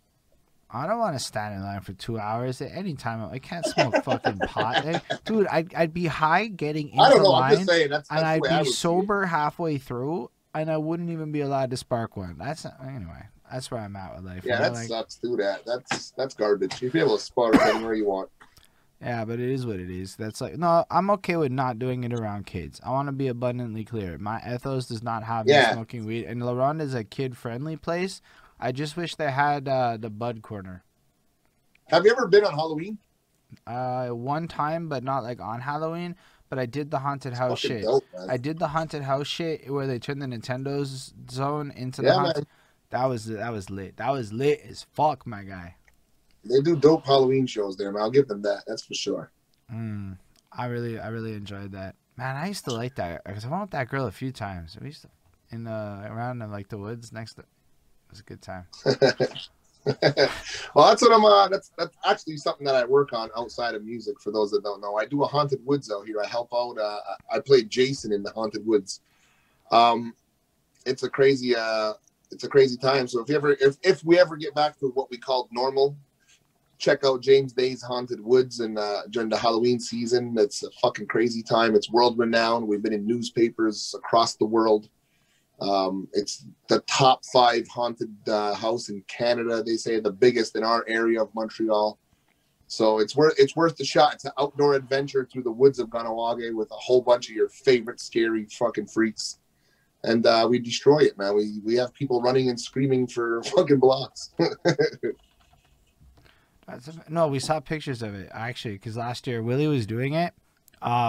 He had a Kicking It live on that day, and so he went live, and you could hear some screamings and shit or whatever. I think, or maybe I'm imagining. Yeah, well, that was the COVID version. We had to do a haunted drive-by right in the street, right here in the neighborhood, because the James Day, who runs the show, is my neighbor by his 2 doors over, right? So we had to do a haunted drive-by because of the COVID restrictions, and we couldn't be in the woods where we were attract thousands of people on the normal. You know what I mean? So we had it right here in the street, and you were able to hear all the screaming. And we still did a crazy show. It was a good one. Right here in the street. There were some videos online that I think exist for it that were like really cool about it.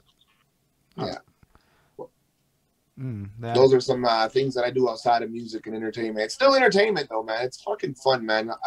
To get someone like me to shut up and play Jason is just polar opposites, you know. But that's what Halloween's about, my guy. It's when we dress. That's it. You get to be whoever you want for one day. That's dope, though. I appreciate you coming through, Willie. I think you're an interesting dude, and I really enjoyed talking about shit. I don't even know what these second episodes or whatever is supposed to be. I call them interviews. It's just a loose term to have a discussion. I don't know. I'm just getting curious. It's easier in the viewer's eyes and ears to call it an interview because that's what they're gonna expect. One guy talks, the other guy responds. But when we get together, it's just banter. Well, so I mean, there's a bit of a system to it, though. You'll notice in the earlier half, I talk less and I talk a lot more because it was funny. It was you who pointed out that 2-hour thing. Yeah, man. And then I said, oh, shit, I'm going to double down on that post 2-hour thing. At the 2-hour point is like I can start really talking now. So I actually wait for it because Willie Scandals pointed it out to me. I wasn't doing it on purpose. So there's a bit of a system to it. But yeah, occasionally the guests have asked me questions like once or twice, which is fun. But I don't know what they're going for. Like I think like one guy would try to like twist some shit on me, and then I'm like, and not like a negative way, but like, try to catch me off guard. And I'm like, you're not gonna catch me off guard, my guy. I think Don Smooth did it though in a more graceful way, and it was more fun. Don Smooth was fucking fun. Don Smooth's good, man. He'll catch you. No, my guy, you're not gonna catch me off guard when I'm online like this. I mean, and if you do, I'm gonna be like, fucked up. Like, don't get say that like it's candy. It's like nothing to me to say that. I get told I fuck up by Bonnie every day of my life, and I love her for it. You know, like it's just what it is. And then you learn to love her, and then it gets easier to admit. That's what we keep them there for, to keep us in check. No, she keeps me grounded. I realize that. Like, yeah, definitely. I am straight up a dreamer. My head is in the fucking clouds and shit. Like, I have a lot of trouble remembering what like regular people, and I don't mean it like that, but like what like the average person thinks like anymore. Like, I don't know how to describe it. It comes out Dude, so I get you so pretentious, much. but I like, understand that. I read so many books. I've done so many fucking things that have deviated from standard life paths at this point in my life that no, I'm not really normal by any conventional standard because I don't do. Normal people don't finish their day job and jump on Twitch 7 days. Not, and I'm saying it because out of literally a population density standard, normalized. You know, normal is about the average. It is a word that has a very particular meaning. It is what's regularly normal in your generalized locale. So nah, my shit's not typical.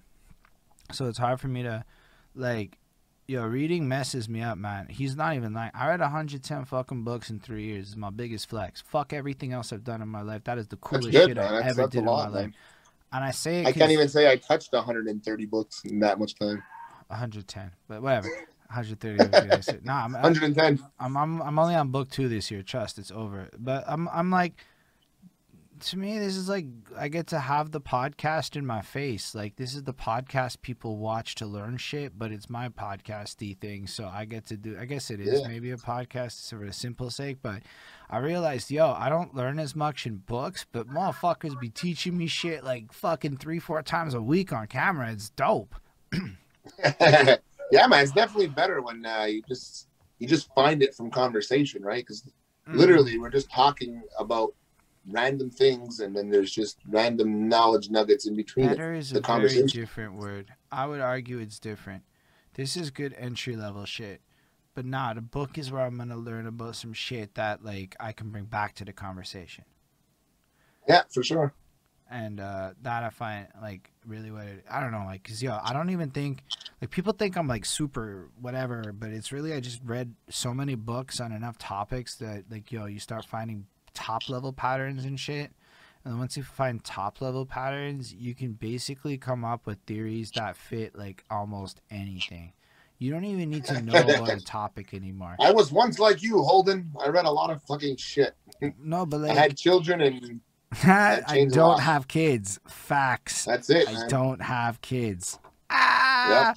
Every time a parent That's says that to me, I'm like, yo, facts. You guys get like what, 3 a year if you're lucky? What are you? You're mid-30s almost now. I was already 10 years into being a I don't father want to at call it 35. my mid-30s yet. I don't know when it stops being your early 30s and starts being your mid-30s, but I like That was my guess. I don't even know your age, I'm man. It was just a 33. guess. Okay, well, then you're early 30s still. But it's till like the end of the year, and then I'm in my mid-30s. I'm on the fucking cusp. I know it. I know Whatever, it. man. No, But anyways, at 33, I already had an 8-year-old already at 33. You know what I mean? So, but like a lot of life changed in those years from 25 to 33. You know? I just I knew I can't do it forever, and I wanted to be able to say one time I read 60 books in a year. So oh, definitely, man. That's a hell of an accomplishment, man. I fucking, like I said, I haven't even touched that many books in 3 years. yeah, but you learn on a lot of other ways, and you come from a culture, if I'm not mistaken, of oral storytelling as a heavy emphasis Right. for a tradition. So like, I come from a culture of reading motherfucking shit. So like, I think I learned a lot about oral storytelling and history and shit, and it really is valid. So like, it is a valid learning source to have a bunch of organic conversations that teach you stuff. I don't know that it satiates me based on a speed thing. I read fast, so like I get more quicker. Conversations are cool for context. Like when I get curious, conversations are good. You can like explain different things. But then I'm gonna go read more after, and then I go back to curiosity, and then I go read more. You know, like it's a cycle that fuels each other. Yeah, definitely. I would say over on my side of things, it's like the more we connect with each other, doing random tasks throughout the day. That's where most of our knowledge is passed. Because you know, like you said, the oral tradition of storytelling, and when I'm say cutting wood with an elder, you got like 3 hours, man. That's not a quick job, you know. You're there for quite a bit, and you're gonna hear about when this was, and you know, a lot of those, and you got to learn to grab those and interpret them into the best way you can to modernize the way that it was then, and to teach your youth that you have now. Like, I mean, I could tell you so many crazy stories with these elders in the bushes and hunting and trapping and whatever the fuck you want to call it, living off the land. But you know, a lot of those are meant for you and being there, you know, experiencing it firsthand. I would suggest if you can look up Mi'kmaq Camp. It's a fishing camp out in New Brunswick. You can go there and fish traditionally. It's a catch and release salmon fishing industry. They don't eat any of the fish. It's all catch and release. But it's to the point that they bring you on hikes into the woods. They teach you the plants. They teach you everything about surviving on Earth in case the grid shuts down. Mm. And those are the kind of things that I really like to pass along because, you know, we're going to need that eventually, man. We're going to have to get back in touch with this Earth eventually one day. I think that's good. I'm glad you said that because all of my future plans involve like smaller. Honestly, as much as I love the city and I want to live in the city, I want most people to leave the city so that the city gets more blessed with less people. That's my honest opinion. But I do think that like smaller communities or like I also want like more community gardens and shit. Like it's really weird how capitalistic food is when you think about how much space is available to like grow fucking zucchinis and shit. Zucchinis and shit. I mean, I love zucchini chips. I'm not like that into that shit in like an interest point of view, but like at a practical point of view, it feels like it would deal with a whole lot of problems if we just had like vegetable patches in parks and shit. Like, I mean, like it would make sense, right? Like, why not plant fruit trees in the park so you know you could pick a fruit and continue on with your day, right? Yeah, like, and just fucking public shits, and you're like, oh, cool. In July, there's fucking whatever. I don't know any of the seasons. Don't ask me that shit for real. Yeah, just follow the seasons. It's the principle of it all. And then, like, you know, at least for a minute, like, people then maybe don't have to spend as much money on food so they can stack up a couple dollars of savings and shit. So when the winter comes and we can't maybe pull this off as easily, you know, and then you also get the knowledge of it. And, yo, I know for a fact you can buy, like, fucking indoor vegetable motherfucking growing kits and shit. Yeah, but it doesn't have the same, man. You need the sun touching it. Sure, but like we live in a place where that shit's not going down 6 months a year, my guy. So we're just talking about sustainability and reality, you know. Yeah. Yeah. Anyhow, for sure. That's a whole nother one. I appreciate you, Willie. All right. We could have a whole nother convo on living off Earth. Dude, that's why they last this long. Cause half the time I'm just like, fuck it, let's have the convo, let's do it, and then I get it. Yeah, but then you open up other doors and windows to other things you don't know about the person by constantly talking, continuing the conversations. It's good, man, cause this is what I do if we weren't on camera. But yeah, I do think we covered a whole bunch. I love it. I'm glad we didn't stop then because we talked about fucking sustainable living. Like, Bonnie, how cool is that? What I'm talking about, you know what I'm saying? A little bit. Look up sustainabilities and minimalisms and shit, and then do what you can. Real, man. And then don't feel bad if you can't do what the YouTubers do because, yo, that shit's whack to me. But whatever, it's the futures, and I get it. All right. Do you have any final words for the peoples? And we're going to have all your links and shit in the descriptions. I'll just plug the things one more time. You know, all the good things. Kelly's Green Lounge on Facebook. Go check that out. That's where you can find Bongs, Papers, and Vapors. I'm a co-host alongside Co Treasy, Trev Jones, and Rich Prince. Kicking it live with Willie every single Friday night, 8 p.m. Eastern Standard Time, right here on Twitch at Willie World. Go down to Tribe Music, subscribe to my music, get the exclusive records for your collection. You can put it on whatever device you want. If you're new here, subscribe to Behind That Suit. Hit that follow button. Do all that good shit because Holden's the motherfucking man. Shout outs to Chris Chrome. Shout outs to Bonnie Bars. Yeah, Bonnie's the best. She started dropping bars, but it is Tuesday to Cypher. Willie went hard last week, and Willie held his own, and Willie did really fucking good. So, yo, if you want to see Willie rap for reals, Tuesdays, Behind That Suit, this very channel. But on that note, y'all know what it is. Thank y'all for being here for real. Those of you in the live, honestly, it's dope. Like, Political Canada, you fucking dope. Bonnie's dope. Ismail's dope. I know Jamal was here. I know, like, yo, shout out Don Smooth for coming through. That's always so fucking cool. Ismail is always, that's fucking, like, you know what? It's nice to know that Ismail's gonna be there. Like, it's fucking dope. I know one day Ismail might get busy and that can't happen. He but, pops in every time too. It's so dope. But, like, it's heartwarming at deep levels and shit. And then for those of you watching in the future, yo, shout out all of you, though, because you're cool, too. You're just not here right now, and you could be, but you're not. So hit the follows and subscribes and shits in your world. And for those here, don't dip out quite yet. We're going to rate DJ Bobby Payne. Keep the music vibes going, so make sure to stick around. Hit that follow fucking button when you get to DJ Bobby Payne's and shit. Special thanks to the patrons, Ismail Gadamsi, Chris Powder, Jonathan Barnes, DJ Black, Hurricane, Linda Williams, and Scribble. They're dope. They support what we do, etc., etc. Willie already plugged me on Twitch, but if you're in the future, patreon.com/behindthatsuit. Anyway, on that note, live long and prosper.